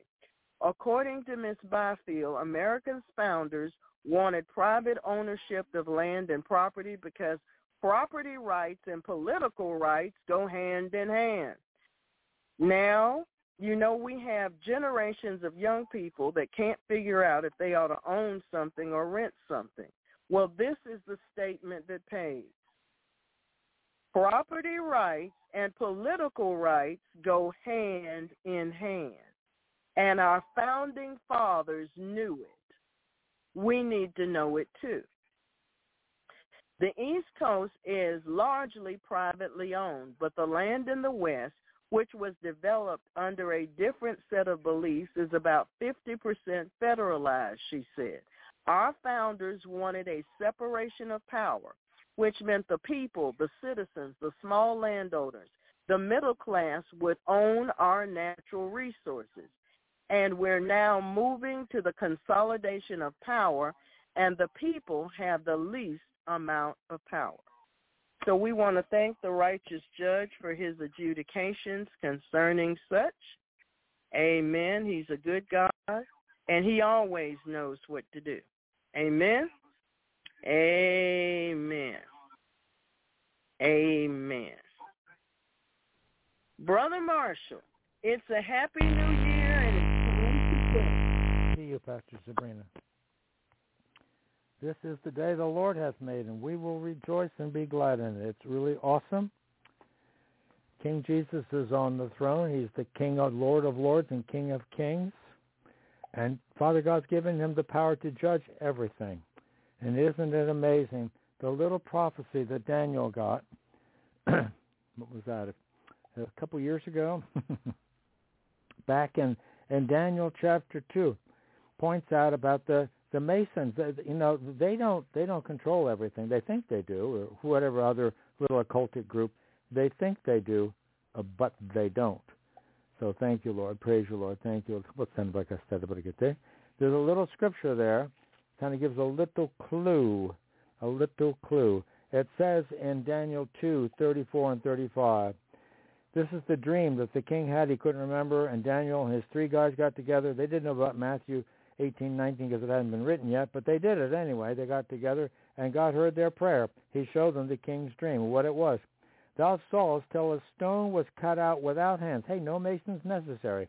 A stone was cut out without hands, which smote the image upon his feet. You know, it's the spirit of idolatry.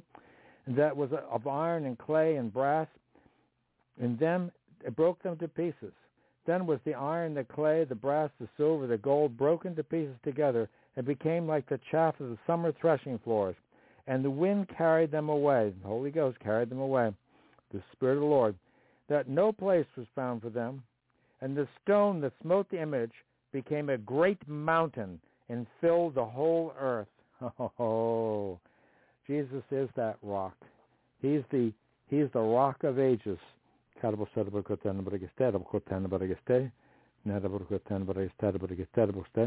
It says in 1 Corinthians 10:4, they did all drink of that same spiritual rock.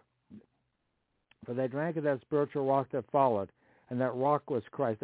The rock followed the manna. First, God sent manna from heaven, living bread from heaven, and then they drank of that rock.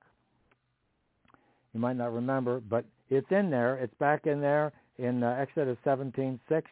The people were thirsty. They were in the desert. They wanted something to drink. And so Moses, the first time, he smote the rock, and that was what God wanted him to do. The second time, in Numbers, he was supposed to speak to the rock, but he got a little bit angry, a little bit. He spoke unadvisedly, it says in Psalms. And so what did he do? He smoked the rock twice. And that's why he couldn't go into the promised land, because Jesus says that he represents that rock, because God stood upon that rock. So, Father, we thank you that rock is coming, even as Daniel showed us. And it's going to smite all those people, Father God, and because it's coming really, really soon. I'm so grateful, Father God, the little bit that you're showing us. And we know these are the last days, what it says in the beginning of Hebrews chapter 1, Hebrews chapter 9. These are the last days. It's also in Peter. But it says in Isaiah 2:2, and almost exactly the same thing in Micah 4:1 and following, that in the last days it shall come to pass that the mountain of the house of the Lord shall be established in the top of the mountains. Mountains represent authorities, right? And it shall be exalted above the hills, the little hills, the little principalities and powers. Yeah, and the people shall flow unto it, because the people are going to be hungering and thirsting for what? The truth. We thank you for the people that are standing for the truth. Those people that are getting a little bit of truth out. There's not a whole lot that came out from the New York Times and they're just one of those controlled groups. But they got a little bit of information they put out, and I thank you, Brother Bill, for posting all those things. That's a lot of stuff. Oh, my goodness, so much stuff. Father God, put that book at that. So we ask for intervention, adjudications, Father God, because you told us that Jesus is going to rule the earth, Father God. We ask for your adjudications concerning what's going on over in Israel, that is the secular nation of Israel, not necessarily representing the Israel in the Bible. And they do have a city called Jerusalem, but it doesn't represent the Jerusalem that comes down out of heaven, Father God, even as you tell us about not only in Revelation, but even in the Old Testament. I think it's in Jeremiah 3:17. I don't have it right in front of my face. But, Father God, we ask for adjudication concerning what's going on over there. You told us to pray for the peace of Jerusalem, and we do. Jerusalem means what? The flow of peace. Well, how did Jesus make peace? Oh, by the blood of his cross. We plead that blood over all those that are being slain and harmed, Jew and Gentile alike, Father God. Those that have been involved in the psychological warfare that's going on in Israel now, where they're trying to drum up a religious war, including the United States, because they tried to drum up a race war, and that didn't really fly too well. It worked pretty well in South Africa. It didn't work too well in the United States, but it's worked pretty well over in Israel, and apparently a lot of people over here that are trying to climb on board with that. Oh, you have your anti-Semitic. No. Is Netanyahu really Jewish? I don't know. I don't know if anybody's done DNA testing on the blood of those different people. Pathologists talk about different kinds of Jews. Some came from Turkey and other places, and they had they Khazar Jews. They were not the Torah. They weren't interested in what's actually written in the Scripture. They're written in what the rabbis came up with, and some of them mix all kinds of things in. So, Father God, there's stuff going on. Do I know what's going on? No, I don't need to know. Your ways are so much higher than our ways, Lord. But you know what's going on. You have it all figured out. You live way outside of time and space. You go and you're thrown way up there above all these principalities and powers, way up in the third heaven. And those demons down in the second heavens, they're quaking and they're shaking, especially when people are praying and people are blasting through prayers through the second heaven up to the third heaven, Father God. And we thank you, Father God, for hearing the prayers of your servants for the Lord's sake. Because that blood is sprinkling that speaketh better things than that of Abel. Says, Father, forgive them. They don't know what they're doing. The people in the Israeli Defense Forces that were told to stand down, according to General Flynn and many others that were in the know, Father God, were told to stand down on October 7th. Why would that be? Why were they told to stand down? Was somebody funding Hamas that has to do with Israel? Could be. Were they all part of the same group? Because Netanyahu called it their 9/11. Was our 9/11 planned? Were the equivalents of the CIA and all these different nations involved with our 9/11 and maybe with their 9/11? So, Father God, you know what's going on. We ask for your intervention, adjudication, every one of these things. And yes, we think a little bit of truth coming up from the New York Times. Yes, that they were using Qatar to fund some money, and most of it went to Hamas, and you really didn't seem to take care of those people. And why is that? Because, they needed to have somebody to say, they're the poor downtrodden victims. Well, which is why that Economist magazine from 2012 have pictures of Netanyahu flying with a little hand glider thing like the Hamas people did, and right on the cover, right, from 2012. And they knew what's going to happen way ahead of time. More, was it 11 years ahead of time? Whatever it was. So, Father God, we thank you, Father God, that you've been exposing a lot of stuff. A lot of people bringing things to light, Father God, what's going on in the world, Father God, even as we've been praying. Because you told us to pray, and you're bringing it to pass exactly the way you want, in Jesus' name. Even in Daniel, that little thing, because the king wanted to know what was going on. He had a dream. He didn't remember the dream. And what happened after he got that? Where is that? Do I have it right here? And it says, the king answered unto Daniel in 2:47. So, but truth it is that your God is the God of gods. And isn't that the truth? The Lord of kings. He's above Biden and everybody. Above Netanyahu, everybody. A Lord of kings and a revealer of secrets. Seems like he's revealed this secret. Well, he's been revealing secrets because he knows what's going on. And it says, if any man lacks wisdom, let him ask of God, who giveth to all men liberally and abateth not, and it will be given him. And some people say God's phone number is Jeremiah 33:3. Call upon me, I will show you great and mighty things that thou knowest not. So we thank you for showing us the great and mighty things that we don't know, that you want us to know. Help us to know what to do with those great and mighty things you're revealing to us. You're revealing a lot of stuff through Pastor Sabrina, through her FYIs, and what was going on down in Florida. We think of what's going on down there, Father God, and the people that, even the bit from the New York Times exposing a little bit about what's going on with the people from the Israeli government, the secular Israeli government, not God's Israel, the secular Israeli government, because apparently somebody's, I don't know, don't want to go down that rabbit trail. Father God, help me, Lord, to stay on track. In Jesus' name, bind every spirit of vain imagination, every spirit of stinking thing is done. We thank you that you'll keep him in perfect peace, his mind is stayed on me, because you have plans for each of us, plans for our peace and not for evil, to give us an expected end. So, Father God, you know what's going on. And we thank you those that are bold enough to get the truth out there. We thank you, Father God, particularly this nurse that Pastor Sabrina read about from Kaiser Permanente over in California. And we thank you, Father God, that even as you showed some doctors that remdesivir, in fact, what was his name? His father-in-law was killed by remdesivir because it causes kidney failure in 40% of the people, which is, and since he was a doctor, he looked at the x-ray and said, the doctor in the ICU said, see, your father-in-law, he has pneumonia. He said, that's not pneumonia. There's a fluid level there. He needs to get the fluid out of his lungs. He could read the x-ray. So, Father God, there's some people that are just hiding these things. And we thank you for this nurse, very, very bold. The people that speak against what's going on, some of them, some of the scientists, they tend to disappear. They become suddenly so depressed they take their own lives. Just amazing how that happens. Just amazing how that happens. Terribly depressed, right? At least that's what the clinics want people to think. But Father God, we thank you, Father God, that what was being going on. I think of the detailed explanation that nurse gave about how they covered things up, Father God, how they covered things up.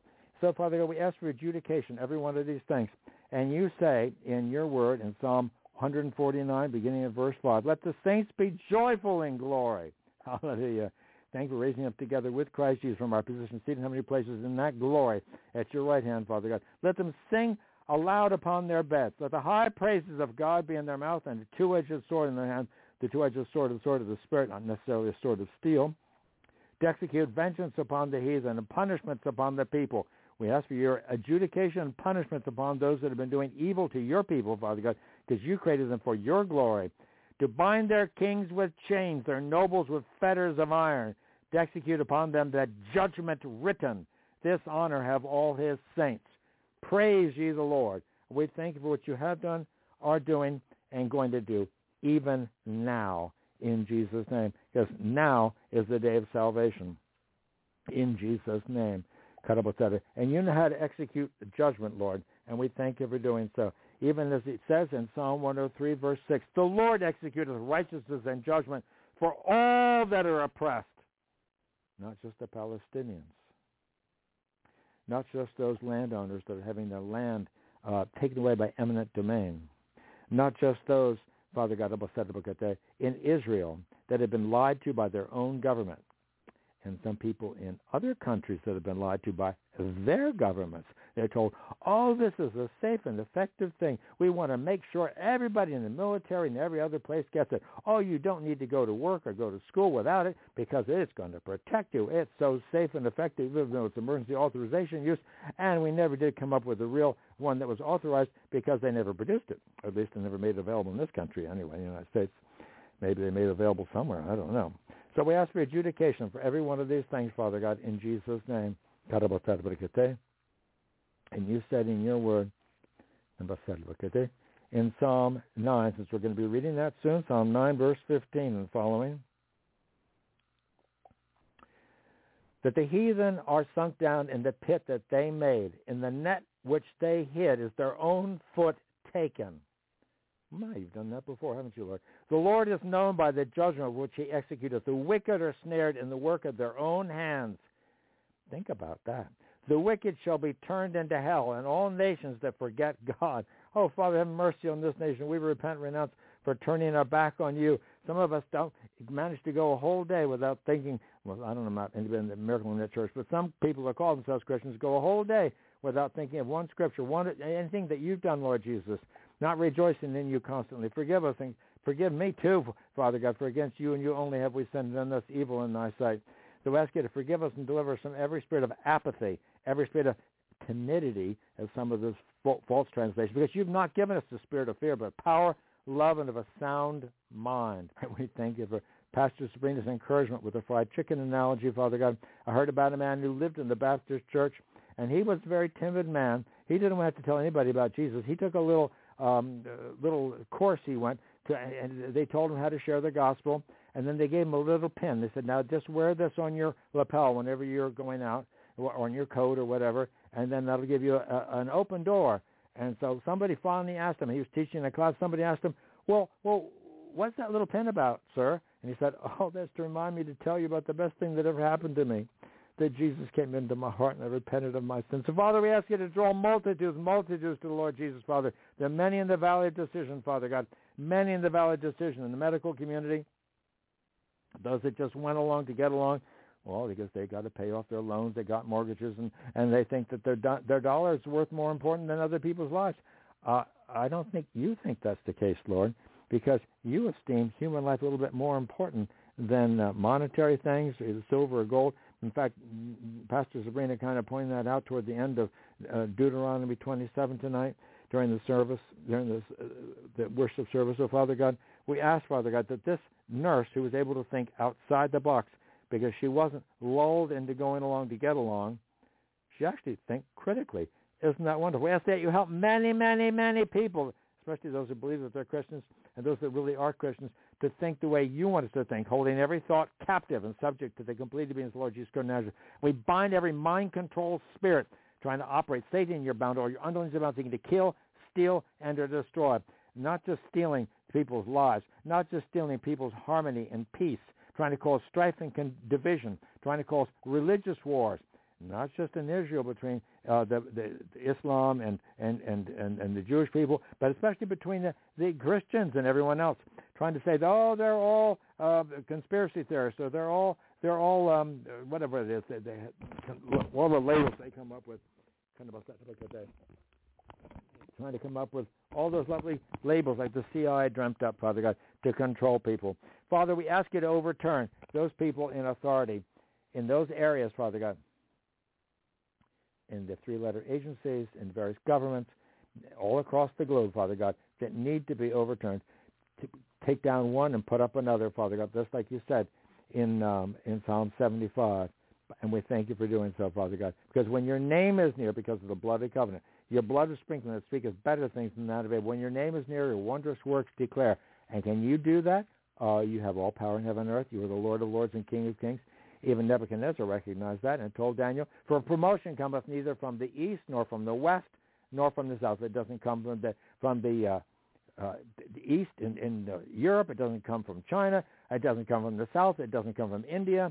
No, God is the judge. He putteth down one and setteth up another. So we thank you for putting down those that need to be put down in the military establishment, in the pharmaceutical industrial complex, Father God, in Jesus' name. And Satan, you're bound to all your underlings. Every mind control spirit, every spirit of greed, corruption, every spirit of perversion, all the pedophile spirits, every spirit of perverse,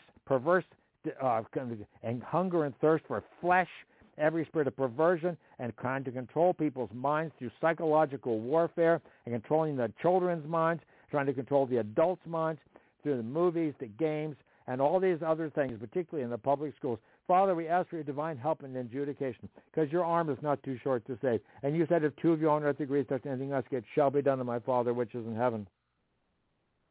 And we thank you for doing so, Father God. We thank you, Father God, that those people, Father God, that are willing to stand up and speak the truth, Father God, in Jesus' name. And we thank you, Father God, for those people that refused to get the so-called vaccine, which wasn't even a vaccine. They had to change the definition because it really wasn't.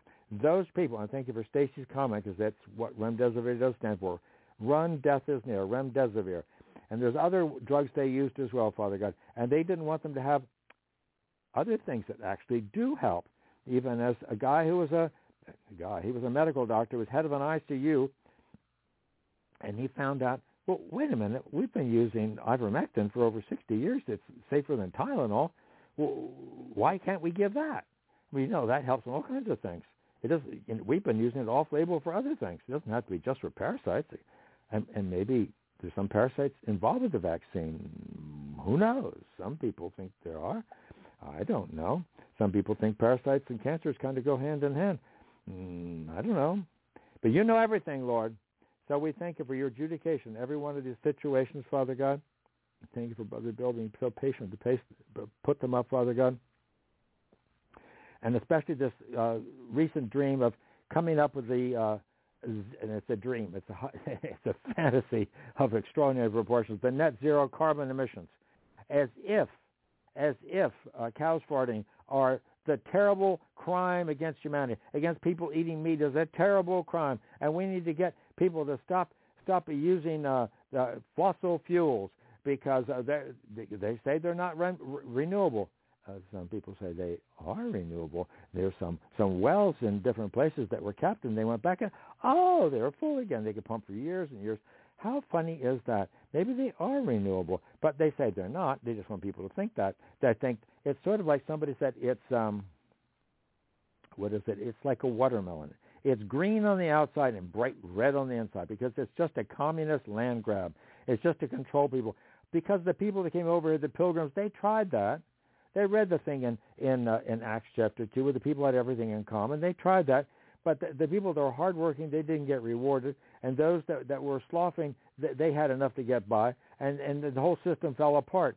So, Father, they realized people had to have an incentive to work, to have a little something left over for their own families and for themselves. So we thank you, Father God, for teaching the pilgrims, and during that little early experiment, Father God, those that didn't succumb. And we thank you, Father, for the harsh weather and the sudden change of environment.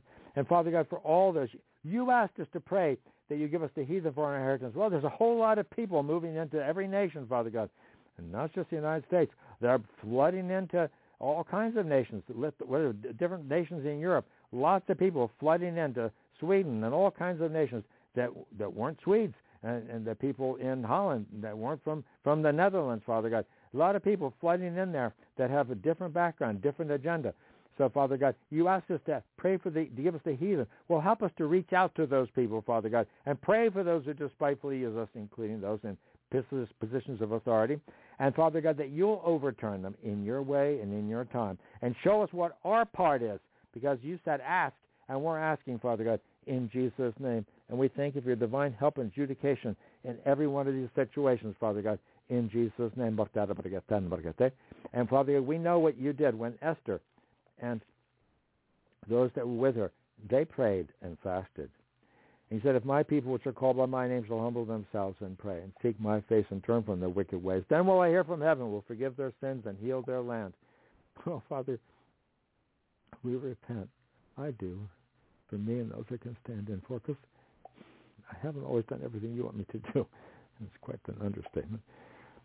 But you're changing me, Lord, from day to day. As I gaze into your eyes, you're purifying my heart. You're changing my heart from glory to glory. So we ask for your help for each of us, and you draw multitudes, all the family members of every believer, to the Lord Jesus Christ, and all the descendants, including pagan Christine Smith's descendants, including Donald Trump, Father God. He may think it's okay to go along with the Pfizers of the world. Maybe temporarily it is, but Father God, if he actually is standing for the truth, God, I don't know. But you, Heavenly Father, you know all things. But Father, you can use him, but he's not our rescuer. He's not our Savior. There's only one Savior. His name is Jesus. There's only one name under heaven given among men where we must be saved. Jesus. Hosanna to the Son of David. Hosanna to the Son of David. Save now, O Lord. Save now, O Lord. We ask you to save us now, Lord, and we thank you for doing so. He said, call upon me in the day of trouble, and I will deliver thee, and thou shalt glorify me. And it says in Psalm, where is that, Lord? Psalm 34:4. I sought the Lord, and he heard me and delivered me from all my fears. That is the ungodly fears. We need to maintain a holy fear of you, Lord. Work out our salvation with fear and trembling. But those that are railing against your children, trying to bring in this business to snatch people's land in Texas, Arizona, and every other place in South Dakota, every other place, Father God, with the Green New Deal nonsense, Father God, which is just an agenda, which is nothing based on real science, Father God, because they're trying to cover that up just like they covered up all the thing with COVID. So, Father God, we ask for intervention adjudication. And those people that are doing these evil things against your people, Father God, like it says in Psalm 35, let them be confounded and put to shame that seek after my soul. Let them be turned back and brought to confusion that divides my heart. Confusion, division, confusion, the enemy's camp, in Jesus' name. Let them be as chaff before the window. Let the angel of the Lord chase them. Let their way be dark and slippery. Let the angel of the Lord persecute them. For without cause have they hid for me their net in a pit, which without cause they dig for my soul. Let destruction come upon him as unawares. Let his net, which he hath hid, catch himself. Into that very destruction let him fall. And my soul shall be joyful in the Lord. It shall rejoice in his salvation. So we thank you for your divine help and intervention, adjudication, Father. We thank you for giving Jesus all power in heaven and earth. In Jesus' name. Like it says, I believe it's over in John chapter 5, because it says you're going to judge everything, Father. And we know we're going to stand before the believers before the judgment seat of Christ, hopefully to receive some rewards. We do a few things right. Help us to do so, Lord. And it says in John 5:22, for the Father judgeth no man, hath committed all judgment unto the Son, that all men should honor the Son, even as they honor the Father. He that honoreth not the Son, honoreth not the Father that hath sent him. Father, deliver those people that claim to be Muslims, Father, that claim to worship the God of Abraham. They're just deceived. Remove the blinders from the Jewish people that claim to be followers of the Torah. Some of them are, but they still need the Messiah. They still need their Messiah. Verily, verily, Jesus says, verily, verily, I say unto you, he that heareth my word and believeth on him that sent me hath everlasting life, and shall not come into condemnation, praise God, but is passed from death unto life. Verily, verily, I say unto you, the hour is coming, and now is, when the dead shall hear the voice of the Son of God, and they that hear shall live. For as the Father hath life in himself, so hath he given to the Son to have life in himself. And he has given him authority to execute judgment, also because he is the Son of Man. Marvel not at this, for the hour is coming in which all that are in the grave shall hear his voice, and shall come forth. They that have done good unto the resurrection of life, and they that have done evil unto the resurrection of damnation. So, Father, we know we don't get to heaven by doing lots of good deeds. We only get to heaven because Jesus shed his blood, and we repent of our spirits of idolatry and selfishness, ungodly fear, and all the things that you tell us about over in Revelation. Where is that? 21:8. All those things that can keep us out of heaven. There's several other places too, but that's one of the most.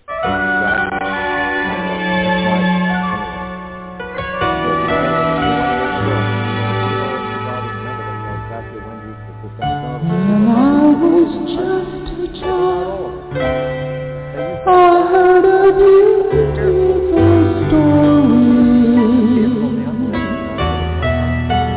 how you loved me so much that you died on Calvary. We have to love everyone. And though I claimed you way back then as Lord Almighty,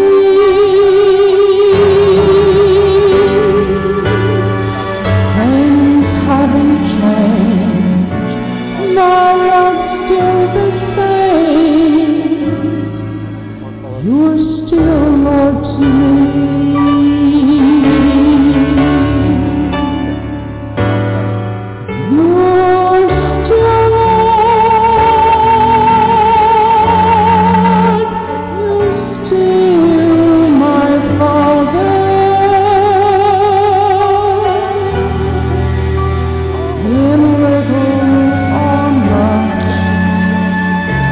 Still feel your touch, you are still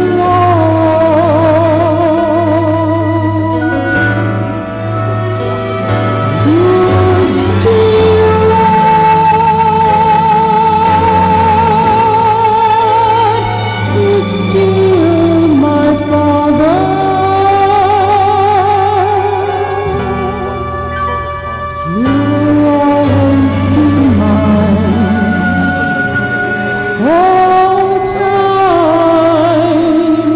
you are still Lord.